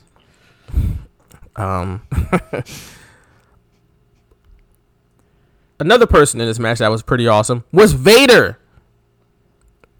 There's two awesome people in this match. Also awesome was Vader's theme music. You talk about dope. Vader's theme music was dope as hell. He was one of the... Full Metal, the album, by the way, is a hell of an album. Maybe WWF's best album. A lot of awesome entrance themes, and Vader is definitely one of them, and I definitely rocked out to that. Bro, it's dope. That beat, boom, boom, boom, boom, boom, boom, boom, boom, boom, boom. It was dope, and he had the little "It's time" at the beginning. Like, it was crazy. Jim Johnson, again, we probably praise him every week, but what a musical genius this guy was. He should be in the WWE Hall of Fame for sure one day. Tomorrow, like, do it. Like, he's great. Like, the music was so good. But also, what wasn't good was WWE's booking of Vader. Did they ever drop the ball? with Big Van Vader. My God. I understand he had a couple injury issues. And then he ran into the roadblock known as Shawn Michaels. But man, they just talk about opportunity squandered. Look no further than Vader. He took out Gorilla Monsoon his second night in the company. Like, how you go from that, dominating in the Royal Rumble, even though he was eliminated, and then taking out Gorilla Monsoon, like, how do you not get a title run after that?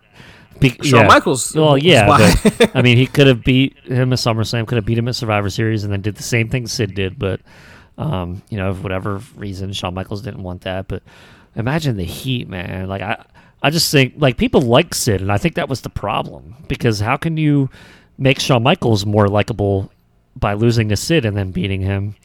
Because it's in San Antonio of the Alamo Dome. That's why. But, Vader would have been such a better like rival, I think, during this time for Shawn Michaels, and I guess they didn't see eye to eye or something, but Vader was a hell of a character at this time. I even kind of liked him with Mankind, to tell you the truth. After that, it just went downhill, but yeah, I feel like you mentioned Shawn Michaels and Vader could have been a great rivalry. The styles clash that those two had. You could have Vader beat him, and then he drops it back to Vader. Vader drops it back to Shawn Michaels at some point. Maybe that could have happened, like you said, at Survivor Series or the Royal Rumble or whatever. But it just didn't happen, like you said. It's terrible. But I am glad, though, at least that, he was at the WWE Hall of Fame in 2016 to induct Stan Hansen. But is he in the Hall of Fame? Is he in the WWE Hall of Fame? Let's see. I don't think he is. Yeah, he passed away, last year? He passed away in 2018. I don't think he's in yet. I don't think so either. No, because he wasn't. He wasn't on the most recent one in 2020. Here's the thing. He should have went in. Period. Yeah. He should have went in while he was alive. Yeah. There shouldn't have been a wait. There shouldn't have been. I mean, come on. What was the holdup for? And then he's passed away. Like, give people, like we've said this before about WWE in the past. Give people their flowers while they're alive to smell them. And WWE, for whatever reason, just doesn't like doing that. And another opportunity missed for, the man they call Vader. One of the greatest big men of all time in the entire history of professional wrestling. But, and again, they dropped the ball with him back in the 90s. They dropped the ball again, in the 2010s when they could have inducted him to the Hall of Fame at any point. Yeah. Could have been 2012, 2013, 2014. It would have been, Vader's in the Hall of Fame. Great, he deserves it. Instead, right. It still hasn't happened. Even posthumously, still hasn't happened. So, rest in peace to Leon White, better known to the world as Vader. You deserved better, at least from WWE in that standpoint. 100% agree. And by the way, he was a star on Boy Meets World too, man. There you go. I loved him. Come on. It was like 2 episodes, 3 episodes, something like that, and he was Frankie's father, and they filmed, some episode at, their house show. Like, it's just awesome. I always had a soft spot for Vader, even though he was a heel, and not just because of the Boy Meets World thing, but I had actually watched him in WCW. I said he was great in my WCW. First WCW show was like a Clash of the Champions in '93 when he faced the British Bulldog in the main event. And, that's one of the very few people whenever I would turn on WCW and he was on, like, I wouldn't change the channel. So, Vader's the guy. He was great. man. He was the man in WCW. He was the man in Japan. That rhymed. And he should have been the man in WWF. And, even if it's not for a few months, like, it's not going to hurt, Right. it shouldn't have happened. It didn't have to be a year-long type of thing with him and Shawn Michaels. It could have been a couple months, like you said. It could have been from SummerSlam to Survivor Series or from SummerSlam to the Royal Rumble. But it just didn't happen. But the beneficiary of that was Sid, because he got to beat Vader on this night with a chokeslam. So we got all this stuff about power bombs, and then Sid wins with a chokeslam. Whoop-de-doo. But during the match, I remember Vince McMahon on commentary saying, "Oh, because Shawn Michaels came out before the match. He came out sitting on commentary to watch the match, and he shook Sid's hand, and he cussed out Vader before he sat down at the commentary table." I said the same thing. Cussed him out. But Vince McMahon was like, "Here comes the most charismatic champion of all time," and it's like, what are you talking about? Like, the most WWF to this day love giving out these goofy like monikers and nicknames. Man, yeah. They call John Cena the controversial John Cena. It's like, no, he's just polarizing. It's not controversial at all. And you know, here we are again with Shawn Michaels. Charismatic, like Hulk Hogan didn't have charisma. Like he was pretty charismatic. I think Ultimate Warrior is pretty charismatic. I think Randy Savage was pretty charismatic. I mean, yeah, I don't think Shawn Michaels topped those guys necessarily in charisma. He topped them in ring ability, possibly. I mean, maybe Randy Savage. That's but he topped Hulk Hogan and Ultimate Warrior in ring ability. But I don't know if he topped those guys with charisma, but they had to give something to Shawn Michaels, I guess, to pump his tires a little bit. Yeah, like flamboyant and stuff like that. And it's like, okay, like they had all these adjectives, and I was just like, I don't care, just like have him win. Yeah, it's clearly your next guy, and I don't know what the hell they did after that. Who cares? At one point, Vader had Sid beaten, but he lifted him off the mat, which caused Jim Cornette, who was Vader's manager, to lose his ever-loving mind. And it was great, because, Jim Cornette has this impersonation made famous by Bruce Pritchard. Goddamn! Why didn't you beat him? Beat him! Why don't you beat him? Come on, goddamn, beat him! Sid and Vader didn't beat him, no. He didn't, and he tried to hit him with the Vader bomb and missed, and Sid got the choke slam in and won. He moved on to Survivor Series, where he eventually did beat Shawn Michaels for the WWF Championship. On another night where Sid was wildly over. You thought he was over in Indianapolis? Well, you didn't see him in Madison Square Garden at Survivor Series, because it was way more. I still, and I saw the Survivor Series live. I'm like, what is it about him? He rules. That's it. He is awesome. That's it. There's no in-depth explanation needed. There's no think piece. There's no long form. It's just like, he's awesome, and that's it. It's very simple. After the match, Shawn Michaels got in the ring, shook Sid's hands, his hand, not his hands, plural, one hand. But that was a reason enough for WWF to say, shoot off the fireworks. Boom, boom, boom, boom, boom, boom. Fireworks shot off of a handshake. It's like, what just happened? What's going on? I didn't understand that. I don't know, man. WWF was just looking for reasons to spend money, apparently. Like, we need fireworks. Where can we put them in this show? Where is there a fireworks moment? How about when Sid and Shawn Michaels shake hands? That's it. As soon as they do the one shake, shoot them off. Let's go. And that's what happened. Talk about money. Like, did you notice that gold dust glitter all over Sid's back? Like, they did all this stuff with gold dust, and around this time frame, it happened to like everybody. I'm sure people were like, "Please let my match go on before gold dust, please," like, because everybody was covered in that stuff. It just, unless you wore. Goldust goes on first and like, oh, come on. Come on. Make Goldust a main eventer, damn it. Hey, give him the title. Yeah, just give him all the belts. All the belts. So it's just him in every match. Like, he's in every single match. defending all the titles like Kurt Angle on TNA. By the way, I was watching TNA at that point, but I don't remember that. Oh my God. But it was How the funniest can you forget thing. that time? Because I try very hard to forget it. I think he had the women's title too. Like he had all the titles. Like he beat Gail Kim for the women's title. He made her tap out with an ankle lock. TNA crossed the line, man. Crossed the line, bro. Remember that? That was their big slogan. Yeah. In like 07, cross the line. It's like, please, like we don't need to cross the line. Just stop. I just remember that picture with him and Karen Angle, or formerly Karen Angle, now Karen Jarrett, when he had all the belts, and they're taking pictures with all the belts. She's got belts in her hands. It's like he can't hold them all. She's got to hold a couple.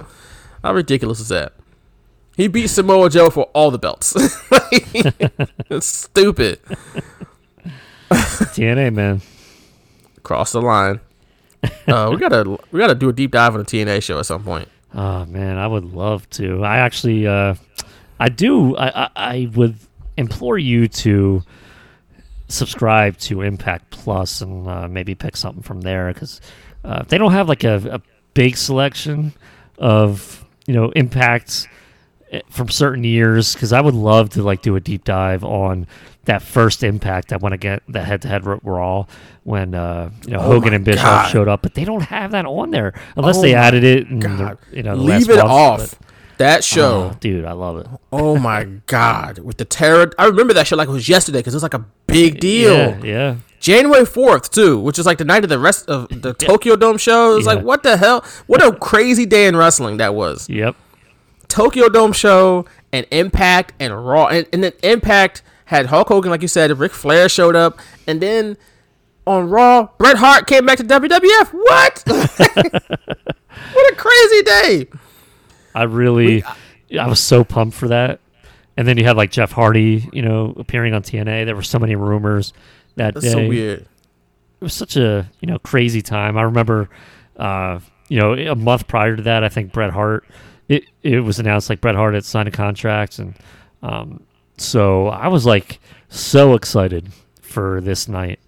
And I mean, it wasn't terrible, I guess.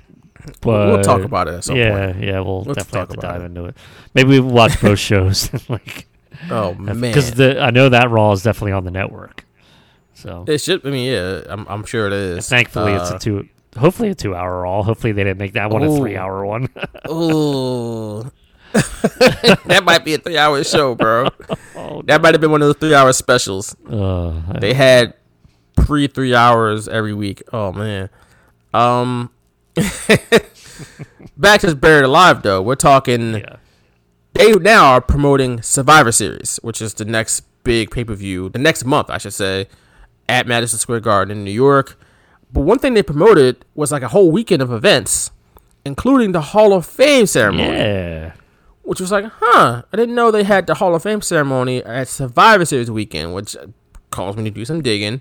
And of course, the first Hall of Fame was 93 when they inducted Andre the Giant. He went in by himself. There wasn't a class. It was just Andre the Giant. And in 94, 95, there was a ceremony, but it was during King of the Ring weekend in June. It was like, okay. Yep. They were kind of dancing around where they should have been the whole time, but they got there eventually. And then in 96, they moved it to November at Survivor Series. I guess it's New York, bigger city. You can get more people in there, whatever. Yeah. And the class that year were Mikhail, I hope I'm saying this right, Skukluna? That's what I would have pronounced it. Okay. Skikluna. There you go. Skikluna. I apologize if I... Shikluna? Maybe. I apologize if I butchered that. Baron.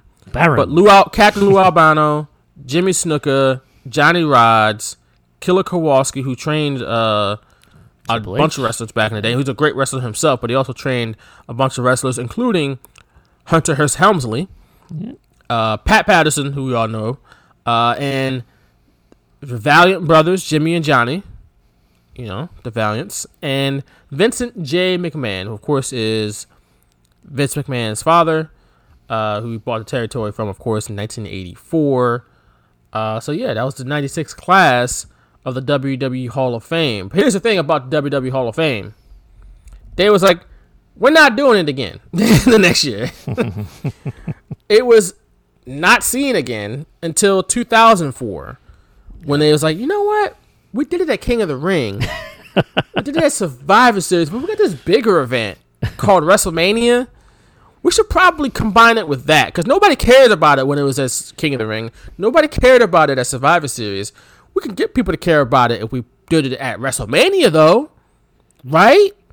And somebody was like, you know what? Probably Vince McMahon. It was like, you know what? That's a good idea. Goddamn, pal, that's a good idea. And it's been there ever since. So, but it took them 8 years to figure that out. Like, I don't know why. And it was back in Madison Square. It was back in New York City. So. That's true. It's like, and they did it obviously that year because that was WrestleMania 20. Yeah. So I guess that was a good year for them to bring it back. But I guess it's like, you know, this is kind of a good thing. We can kind of honor some guys, bring some guys back, get some guys in the fold. People like nostalgia. Let's keep doing this every year. Then they got Hogan back in 2005. Hogan, Piper.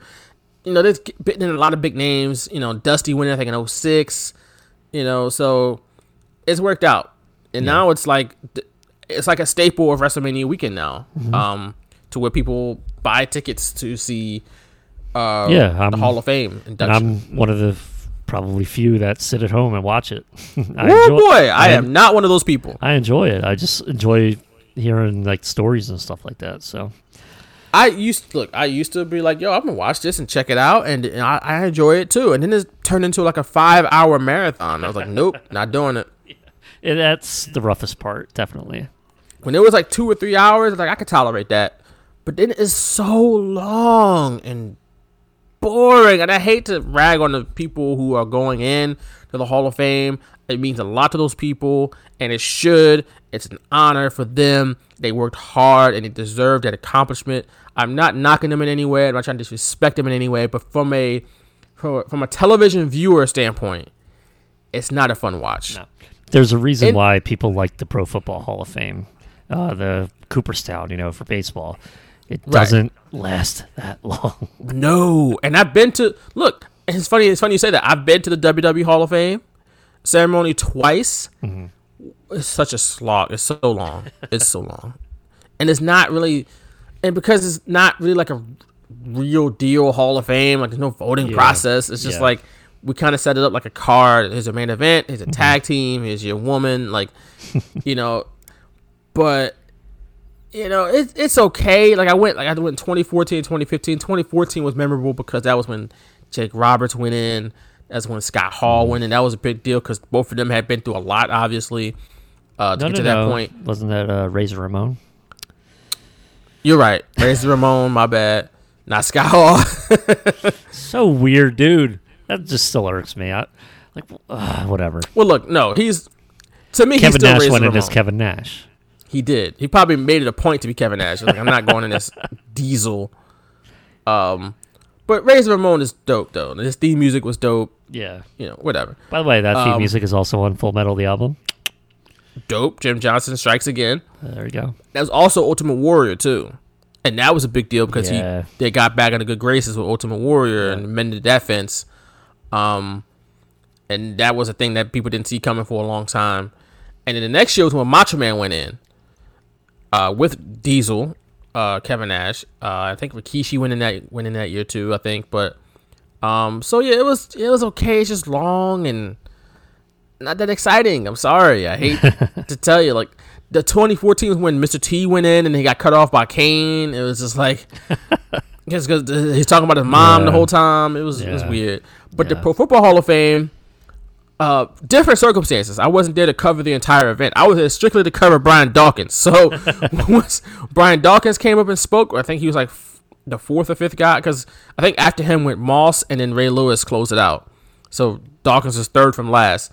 Once Brian Dawkins talked, me and my guys from the Eagles packed up our stuff, got backstage and shot our stuff with Brian Dawkins and got out of there. It was like when he stick around the whole night. He was like, "We out of here. We got what we came to see." And we're gone, but it was, it's still kind of fun. And like you said, you hear people's stories, and it's an honor. Like at least the Pro Football Hall of Fame, they're voted in Some of these guys have been waiting for a long time. Like, I think that when I went to, Jerry Kramer went in, and he's a center for the Packers. This guy last played like in the 70s, and he's finally getting in 2018. So that was pretty dope, to see some of these guys who I've only seen in NFL films. Brian Urlacher, who I played with him in Madden, him and Moss and Ray Lewis, and that was dope from a football fan standpoint. WWE Hall of Fame just doesn't bring those same feelings up for me. I'm sorry. So I'm not watching. I don't watch the Football Hall of Fame on TV. So I don't know. WWE, just cut it down by an hour or two, and it'll be all right. It's just so long, man. It is. And the fans make it. The fans make it annoying too, because they do all the chants and people can't get their speeches out. That's, I think, maybe the biggest gripe I have personally. It's it's not about you. Like, you think you're paying homage to somebody, but you're really making it about yourself. Right. Cheering's fine, but don't do the chants and stuff. It just takes away one from more it. match. One more. You still got it. You deserve it. Shut up, bro. We know he deserves it. None of them talk. We got it. Imagine when John Cena goes in the Hall of Fame. Oh my God, John Cena, The Rock. Let's go, Cena. Cena sucks. Yeah, he's gonna encourage it too. He will. Maybe he likes that. Maybe they like it. I don't know. But what was it last year when Bret Hart was going in with the Hart Foundation, and he got attacked? Yeah. What the hell? You hear Natalia scream, and then the scream go back. You're like, wait, what the hell just happened? It's weird. It's a weird night. It's a weird night. Yeah. WWE Hall of Fame. But that was also weird because they had it in the ring, and that was weird with the ropes. They need the stage. They need the stage for that. It's just, I don't know.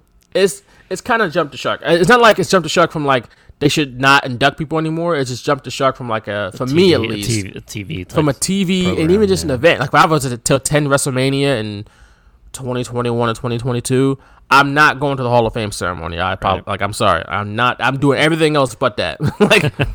I'm avoiding that. Going right around that to probably going to the bar. I'm going. Oh, y'all going over there? I'll be here at the bar getting an extra couple hours in. I'll see y'all much later. But we got to see Ric Flair induct himself into the Hall of Fame this time. Wait, what? How many times are people going to be inducted? Maybe Eric Bischoff will finally get inducted. Is it? They're so weird, dude. Ugh. It's weird. It's weird. It's a weird thing. I'm sure The Undertaker will be one of them soon enough. We'll see. Yeah. We'll see. But that's our WWE Hall of Fame for you. It's a much bigger deal than it was back in 1996. But back in 1996, we got Psycho Sid again. Not Sid Vicious, Psycho Sid. And probably his one weakness, was his promos. And he stumbled his way through another promo here. Which the promo was supposed to be conducted by Doc Hendricks / Michael Hayes. But Jim Ross just came in and bogarted and was like, "What you gonna do at Survivor Series?" It's like, I'm gonna win. Actually, the world. I liked this because for me, it was like Jim Ross is like, enough of the fluff, blah blah blah. What are you gonna do? Does the title mean that much to you? What are you gonna do to your friend Shawn Michaels? And this is I actually like this. I was kind of surprised. I agree. I liked it too. It's I like that Jim Ross, that part of Jim Ross that just wants to cut through the BS and be like, no, really, it's for the title. What are you gonna do? What are you actually gonna do here, sir? What are you gonna get done? Are you gonna do whatever it takes to win? Are you, Sid? Are you? Where were you on the night of the 14th, by the way? And all of a sudden, a light shines on his face. It's like, what is this? Wait, I was doing a we didn't rehearse this. Where did this happen? Yeah. This not in the script. A damn script. This is supposed to be part where I'm saying I'm the ruler of the world, not when I get interrogated by Jim Ross. Oh man, love Moving Doc on though. No problem with the microphone then. We're moving on now to our main event of the evening. No Michael Buffer this time, which we had to talk about for the last couple of weeks. Imagine Michael Buffer announcing this. For the first time in history, you're going to see somebody buried alive. The match you'll never seen before, you'll never see again, except next year, probably. Ladies and gentlemen. Let's get ready to get buried. Now I want to see that, damn it. He's never showed up in WWF, has he? I believe he did. At least one match. I believe they had him in. This was like well after WCW, obviously. But he definitely, I believe. Let's do a quick. I don't recall. While you're talking about that, while you're looking that up, I'm going to talk about the fact that Vince McMahon on commentary has another gem when he talked about that this Buried Alive match, which the rules are the only way to win is to bury your opponent alive, which is, yes, that is committing murder. But this is wrestling, and murder is fine. But Vince McMahon said this is the first non-sanctioned match in WWF at the time history. So naturally, it's the main event of the show, and it's the namesake of the show. We're not going to sanction this match, but we will put it in the main event. Yeah, we'll mark it. And we're going to name the show after the match, but we ain't going to sanction it. We don't want nothing to do with this. We got no liability, but we're going to promote the hell out of it, baby. Like, I'll tell you that. But if somebody dies, it ain't on us. Well, we don't want nobody to die, but we're going to promote it. Hell yeah. Get that money. Sorry, Nick, you're grounded, but you'll watch this later. Oh, yeah. Michael Buffer did announce, by the way, in the 2008 Royal Rumble. Ah, yes, he did. Oh, wait, at Madison Square Garden. Yeah. Again. Yeah. Go figure. He did. You're 100% correct. I remember that now. And I don't think we have. They probably got like the invoice from Michael Buffer, and it was like, whoa, we ain't never get him ever again. We'll pay him this one time, but that's it. Whoa, how much? What he want? What? I mean, I still find it fascinating that for me. I mean, they have the money. Just bring him out every Royal Rumble. Like, why the hell not? They got the money, but it's like we can pay Mike Rome a lot less. And he's just as good. Wait a second. He just says the words. Like, all you have to do is say, this is the rules of the Royal Rumble, and that's it. Like, that's all we kind of need. We're paying him much less than we're paying Michael Buffer. But can he say, let's get ready to rumble? He can't say that. Honestly, he Probably legally can't say it because that's trademark, right? So that would cost us even more money if he did it. So legally, he can't do that. So, but we're paying him a lot less. But yes, here we are. The main event is Buried Alive, the first ever Buried Alive match in the history of professional wrestling. I'm sure, like, this is historic.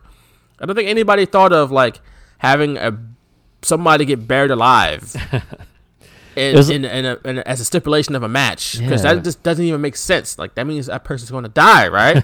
Well, yeah, it's like, but they can't die. That's murder. Well, they won't actually.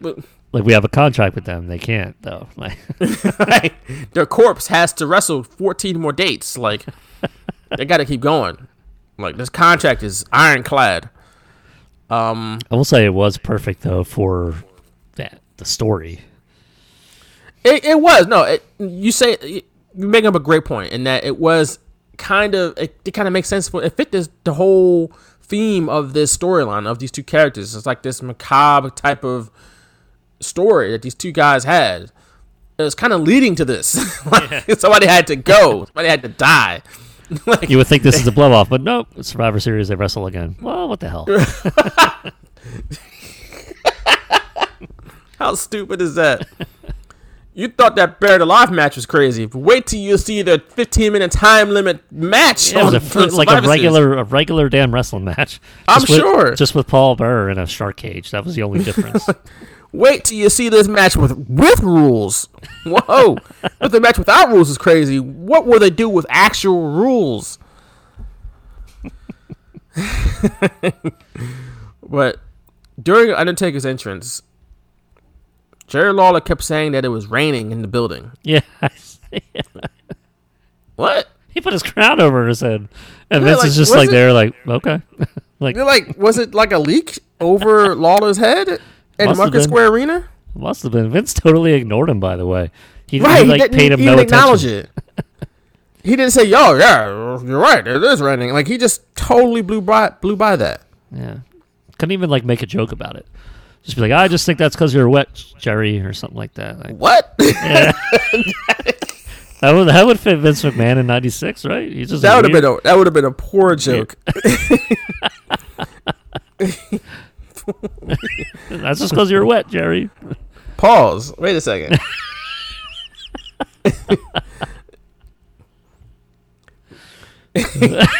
Let's get back to the wrestling match here.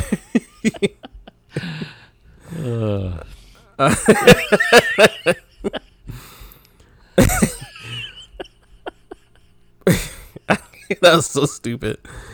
Leave all of this in, by the way, the podcast. Yeah. This is great. Yeah. Not even like 2 minutes into the match, though. So Jerry's dry by now. I'm just gonna not even acknowledge that. You're gonna be like Vince. Totally Right. ignore it. 2 minutes into the match, Mick Foley is already taking crazy bumps as he took a sick bump on the guardrail. Like, this is unnecessary. He could have just fell backwards and hit his back. He just whipped himself back. Boom! Hit his head. It's like, bro, that was He didn't need to do that, Mick. Like, this is why you got issues now, because you was taking these crazy bumps back in 1996. But I will say, thank goodness Mick is still with us today. Yes. 'Cause seeing all these things he put his body through, it's Holy hell. really horrifying to watch, really. It's tough because, like you said, you know what he's like now. Yeah.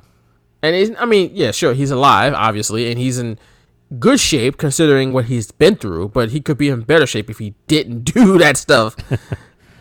It's not even all the stuff he did. He was already taking crazy bumps in ECW and WCW, Japan.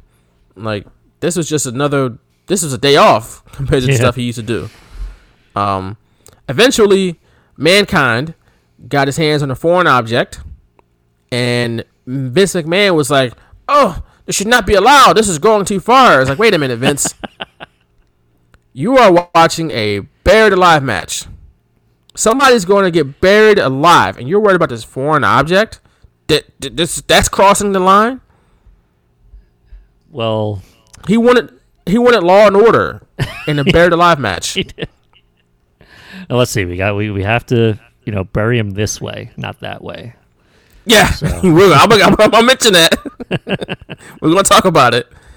Also, the next thing I wrote down here was that how many times throughout this show did Vince McMahon yell, "Forget about it"?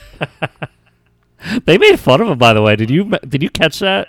I did not. It was Jim Ross was still on commentary, or no? It was during the Intercontinental title match when Mr. Perfect was out there, and Vince McMahon said like 1, 2, he got him. No, and Jerry Lawler goes to Perfect. He's like, don't you think he does that a little too much? Basically, like, isn't that annoying or something like that? It was just too funny. I just think about Tommy Rowan, the good brother Tommy Rowan. We always make fun of Vince McMahon on commentary when he goes, 1, 2, no! He got him, no! Oh, you know what? 1, 2. It was during the opener. It was during Triple H and Stone Cold, because I remember I wrote a note about it. And I wrote, Lawler asked Jim Ross if it's annoying how Vince goes, 1, 2, and he got him, no. And Jim Ross says, yes, it's repetitive and uncreative. And they just like kind of continue on to match. Like, that was it. Like, He got they didn't say anything. Vince didn't respond to it. But yeah, I don't know why I thought it was Mr. Perfect, but yeah, it was when Jim Ross was still out there in the first match. It's so funny. No. But then, and this night, it was like, forget about it. It's like, I didn't know Vince McMahon was an Italian from New Jersey. Like, We don't claim him. Sorry. The Irish can keep him. The Irish can keep him.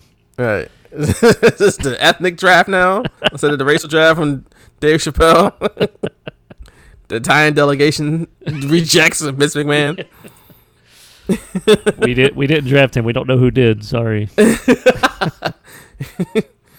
Somebody went rogue. Yeah. In the Italian delegation.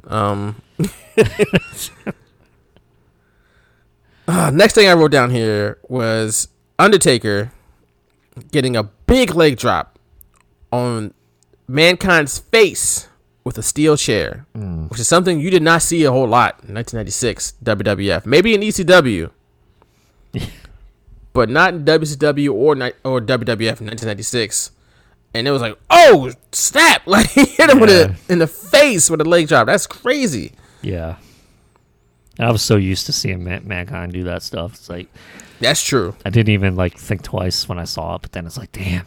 I watched it back for this show, and it's like, damn. He was the only person that would let that happen to him. Yeah, yeah. That wouldn't have happened if Mankind wasn't in the ring. That's true. Like, if that was, who was another big person that he could have wrestled? I don't know. Sid. That was Sid. He wouldn't have gotten a leg drop with a chair to the face. Like, get out of here. I'm the ruler of the world, fam. Like, taking that chair to the face. At some point, though, they brawl over the arena. So we get that. A lot of fighting, a lot of brawling. It's actually a good match, actually. Yeah. A lot of, different things going on. But at one point, Undertaker gets Mankind into the hole that he's supposed to get him to shovel some dirt on him, but he chokeslam him into the hole, shovel some dirt on him, and he get like 3 or 4 shovels of dirt onto Mankind before he's like, all right, he won. Undertaker wins. He buried Mankind alive with like, I don't know. We could still see the body. A pound of dirt. So it's like, he's buried, so he's done. So, nobody's dying, apparently. But Undertaker's like, no. I want my money back, damn it. Right. Undertaker's like, no, y'all don't understand. I'm going to kill him. I'm going to keep throwing dirt on him. Like, y'all said buried. Like, I didn't tell y'all to ring the bell. Like, I wasn't done yet. All right? I didn't give y'all the signal. So he's still throwing dirt on Mankind, going through with his promise of killing this man. And the referees are trying to stop him. Undertaker's throwing them left and right. I mean, these referees are flying off this dirt mound where they set up the grave at. I mean, they're just flying left and right. And then out of nowhere, some guy in a mask hits Undertaker with a shovel. Do you know who that was? I don't know who that was. I know who it was. Who was it? The Executioner. Was that Terry? Was that Bam Bam Terry Gordy? Yeah, yeah. Okay. I figured that. I just didn't know for sure, but I didn't know for sure that was Bam Bam Terry Gordy.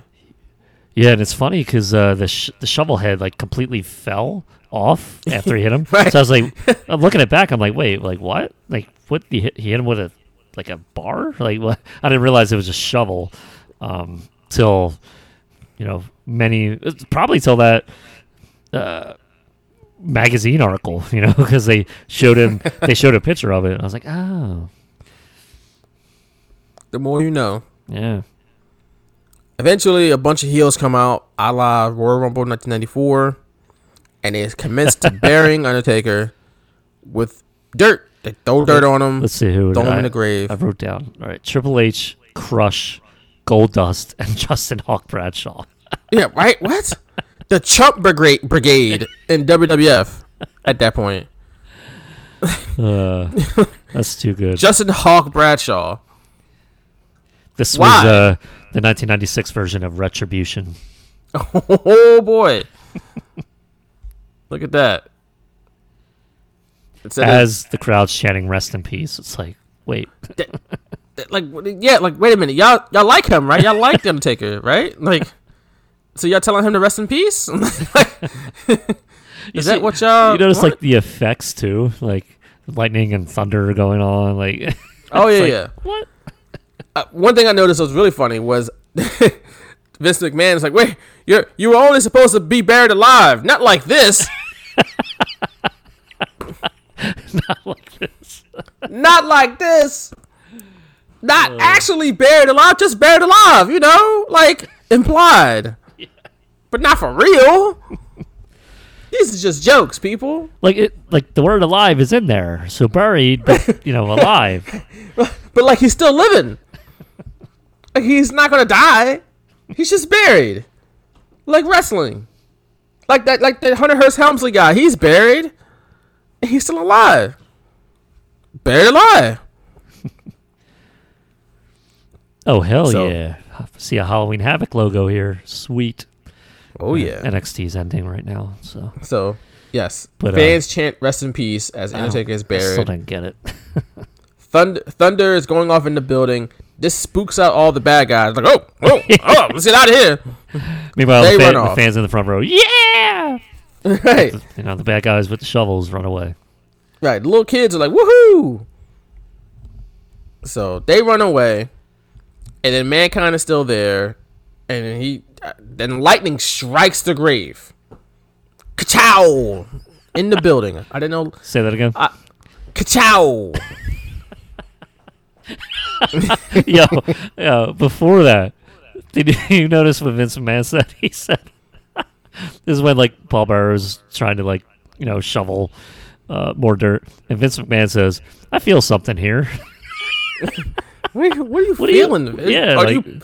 Are you can you talk to the paranormal? Like, are you a medium? What are you feeling, Vince? Like, what are you talking about? I mean, I don't want to know, but... And then he says, we certainly hope you have enjoyed Buried Alive. Before the lightning bolt strikes. This is before this all happens. It's like, we certainly... He said that after every pay-per-view, though. He would always say, we certainly hope you have enjoyed whatever at the end. And it's just, we certainly hope you have enjoyed someone being buried alive. Buried alive. But then, that lightning bolt you mentioned hits the grave. And Undertaker's his hand shoots out from the grave like he's goddamn Jason Voorhees. And Vince McMahon shouts, "The Undertaker lives!" And then we go off the air.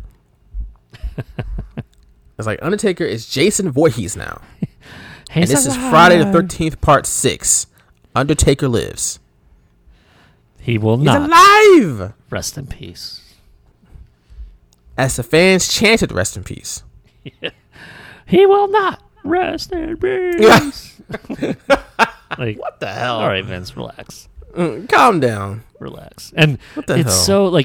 So the magazine pictures, didn't do it justice. I didn't see it live. So watching it back for the first time, I thought it was kind of cool how they had, like a gravesite there. I always wondered how they go about it. And when you see the Undertaker's hand come up, you can see where it cuts off. Yeah, and you see the fake grass. Yeah, and it's a shame that happened, but I the visual was cool. I liked what they were going for, but when you're doing something like that, you got to try to make it as realistic as possible. But when you can see clearly where the door is, trap door or whatever, and where the Undertaker's really kind of at, you're just like, oh, come on. You're supposed to be the WWF. You're supposed to be the revolutionary force in sports entertainment. I mean, they kind of did. How many Buried Alive matches were there before this night? Yeah, I loved the concept with Undertaker Mankind. I'm just mad I didn't watch it live, but it was kind of cool. Well, it's kind of cool. And that was Buried Alive. In Your House 11, Buried Alive.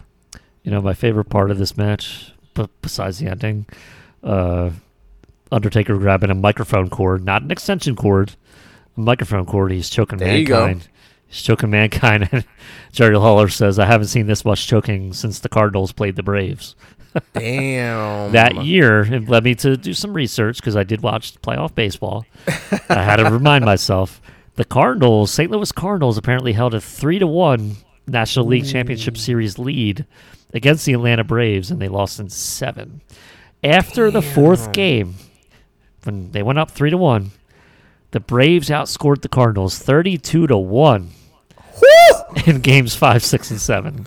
Good Lord! Talk about a choke job. You said 32? 32 in 3 games? to 1. They averaged 10 runs a game. to 1.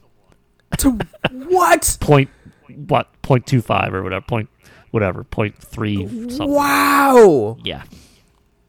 So long before the Warriors, they were the Cardinals blowing a 3-1 lead. Yeah. Yeah. That must have been pretty bad. Unbelievable. And to make it worse, 32-1.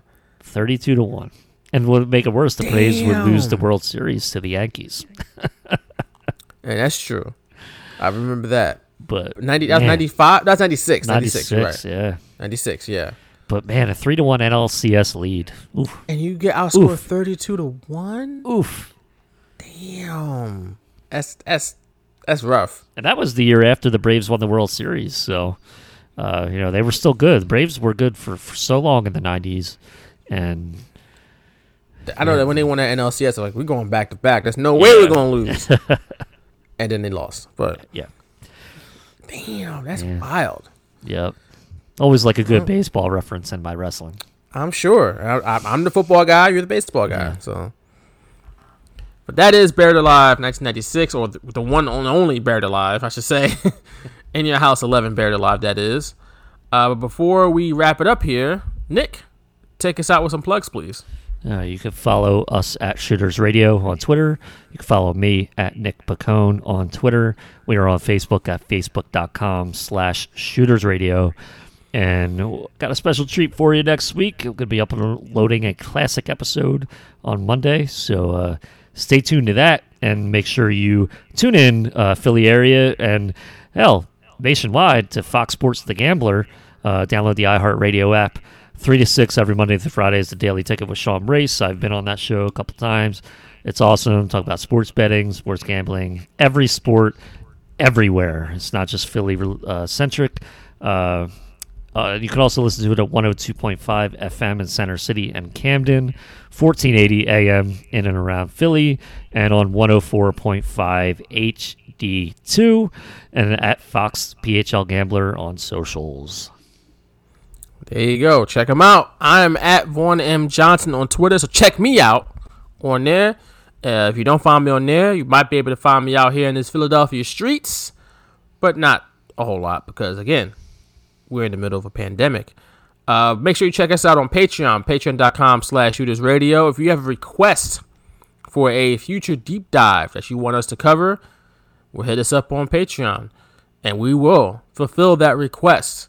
So let us know. Hit us up with a nominal fee of only $2. Only $2, and we'll cover whatever show you want us to cover, wrestling related, of course. Or maybe not wrestling related. Who knows? But it don't have to be a wrestling show. It could be a movie. It could be a TV show, like you mentioned earlier, Nick. Boy Meets World. If you want us to cover an episode of Boy Meets World with Vader, or an episode of Married with Children with King Kong Bundy, or whatever, hit us up. Patreon.com/shootersradio to send in a request, and we will fulfill that. But in the meantime, for Nick Pacone, I'm Vaughn Johnson. Thanks for listening to episode 256 of The Straight Shooters, and we'll catch y'all again next week. Peace. Hello, it is Ryan, and we could all use an extra bright spot in our day, couldn't we? Just to make up for things like sitting in traffic, doing the dishes, counting your steps, all the mundane stuff. That is why I'm such a big fan of Chumba Casino. Chumba Casino has all your favorite social casino-style games that you can play for free anytime, anywhere with daily bonuses. That should brighten your day a little. Actually, a lot. So sign up now at ChumbaCasino.com. That's ChumbaCasino.com. No purchase necessary. VGW Group. Void where prohibited by law. See terms and conditions. 18+.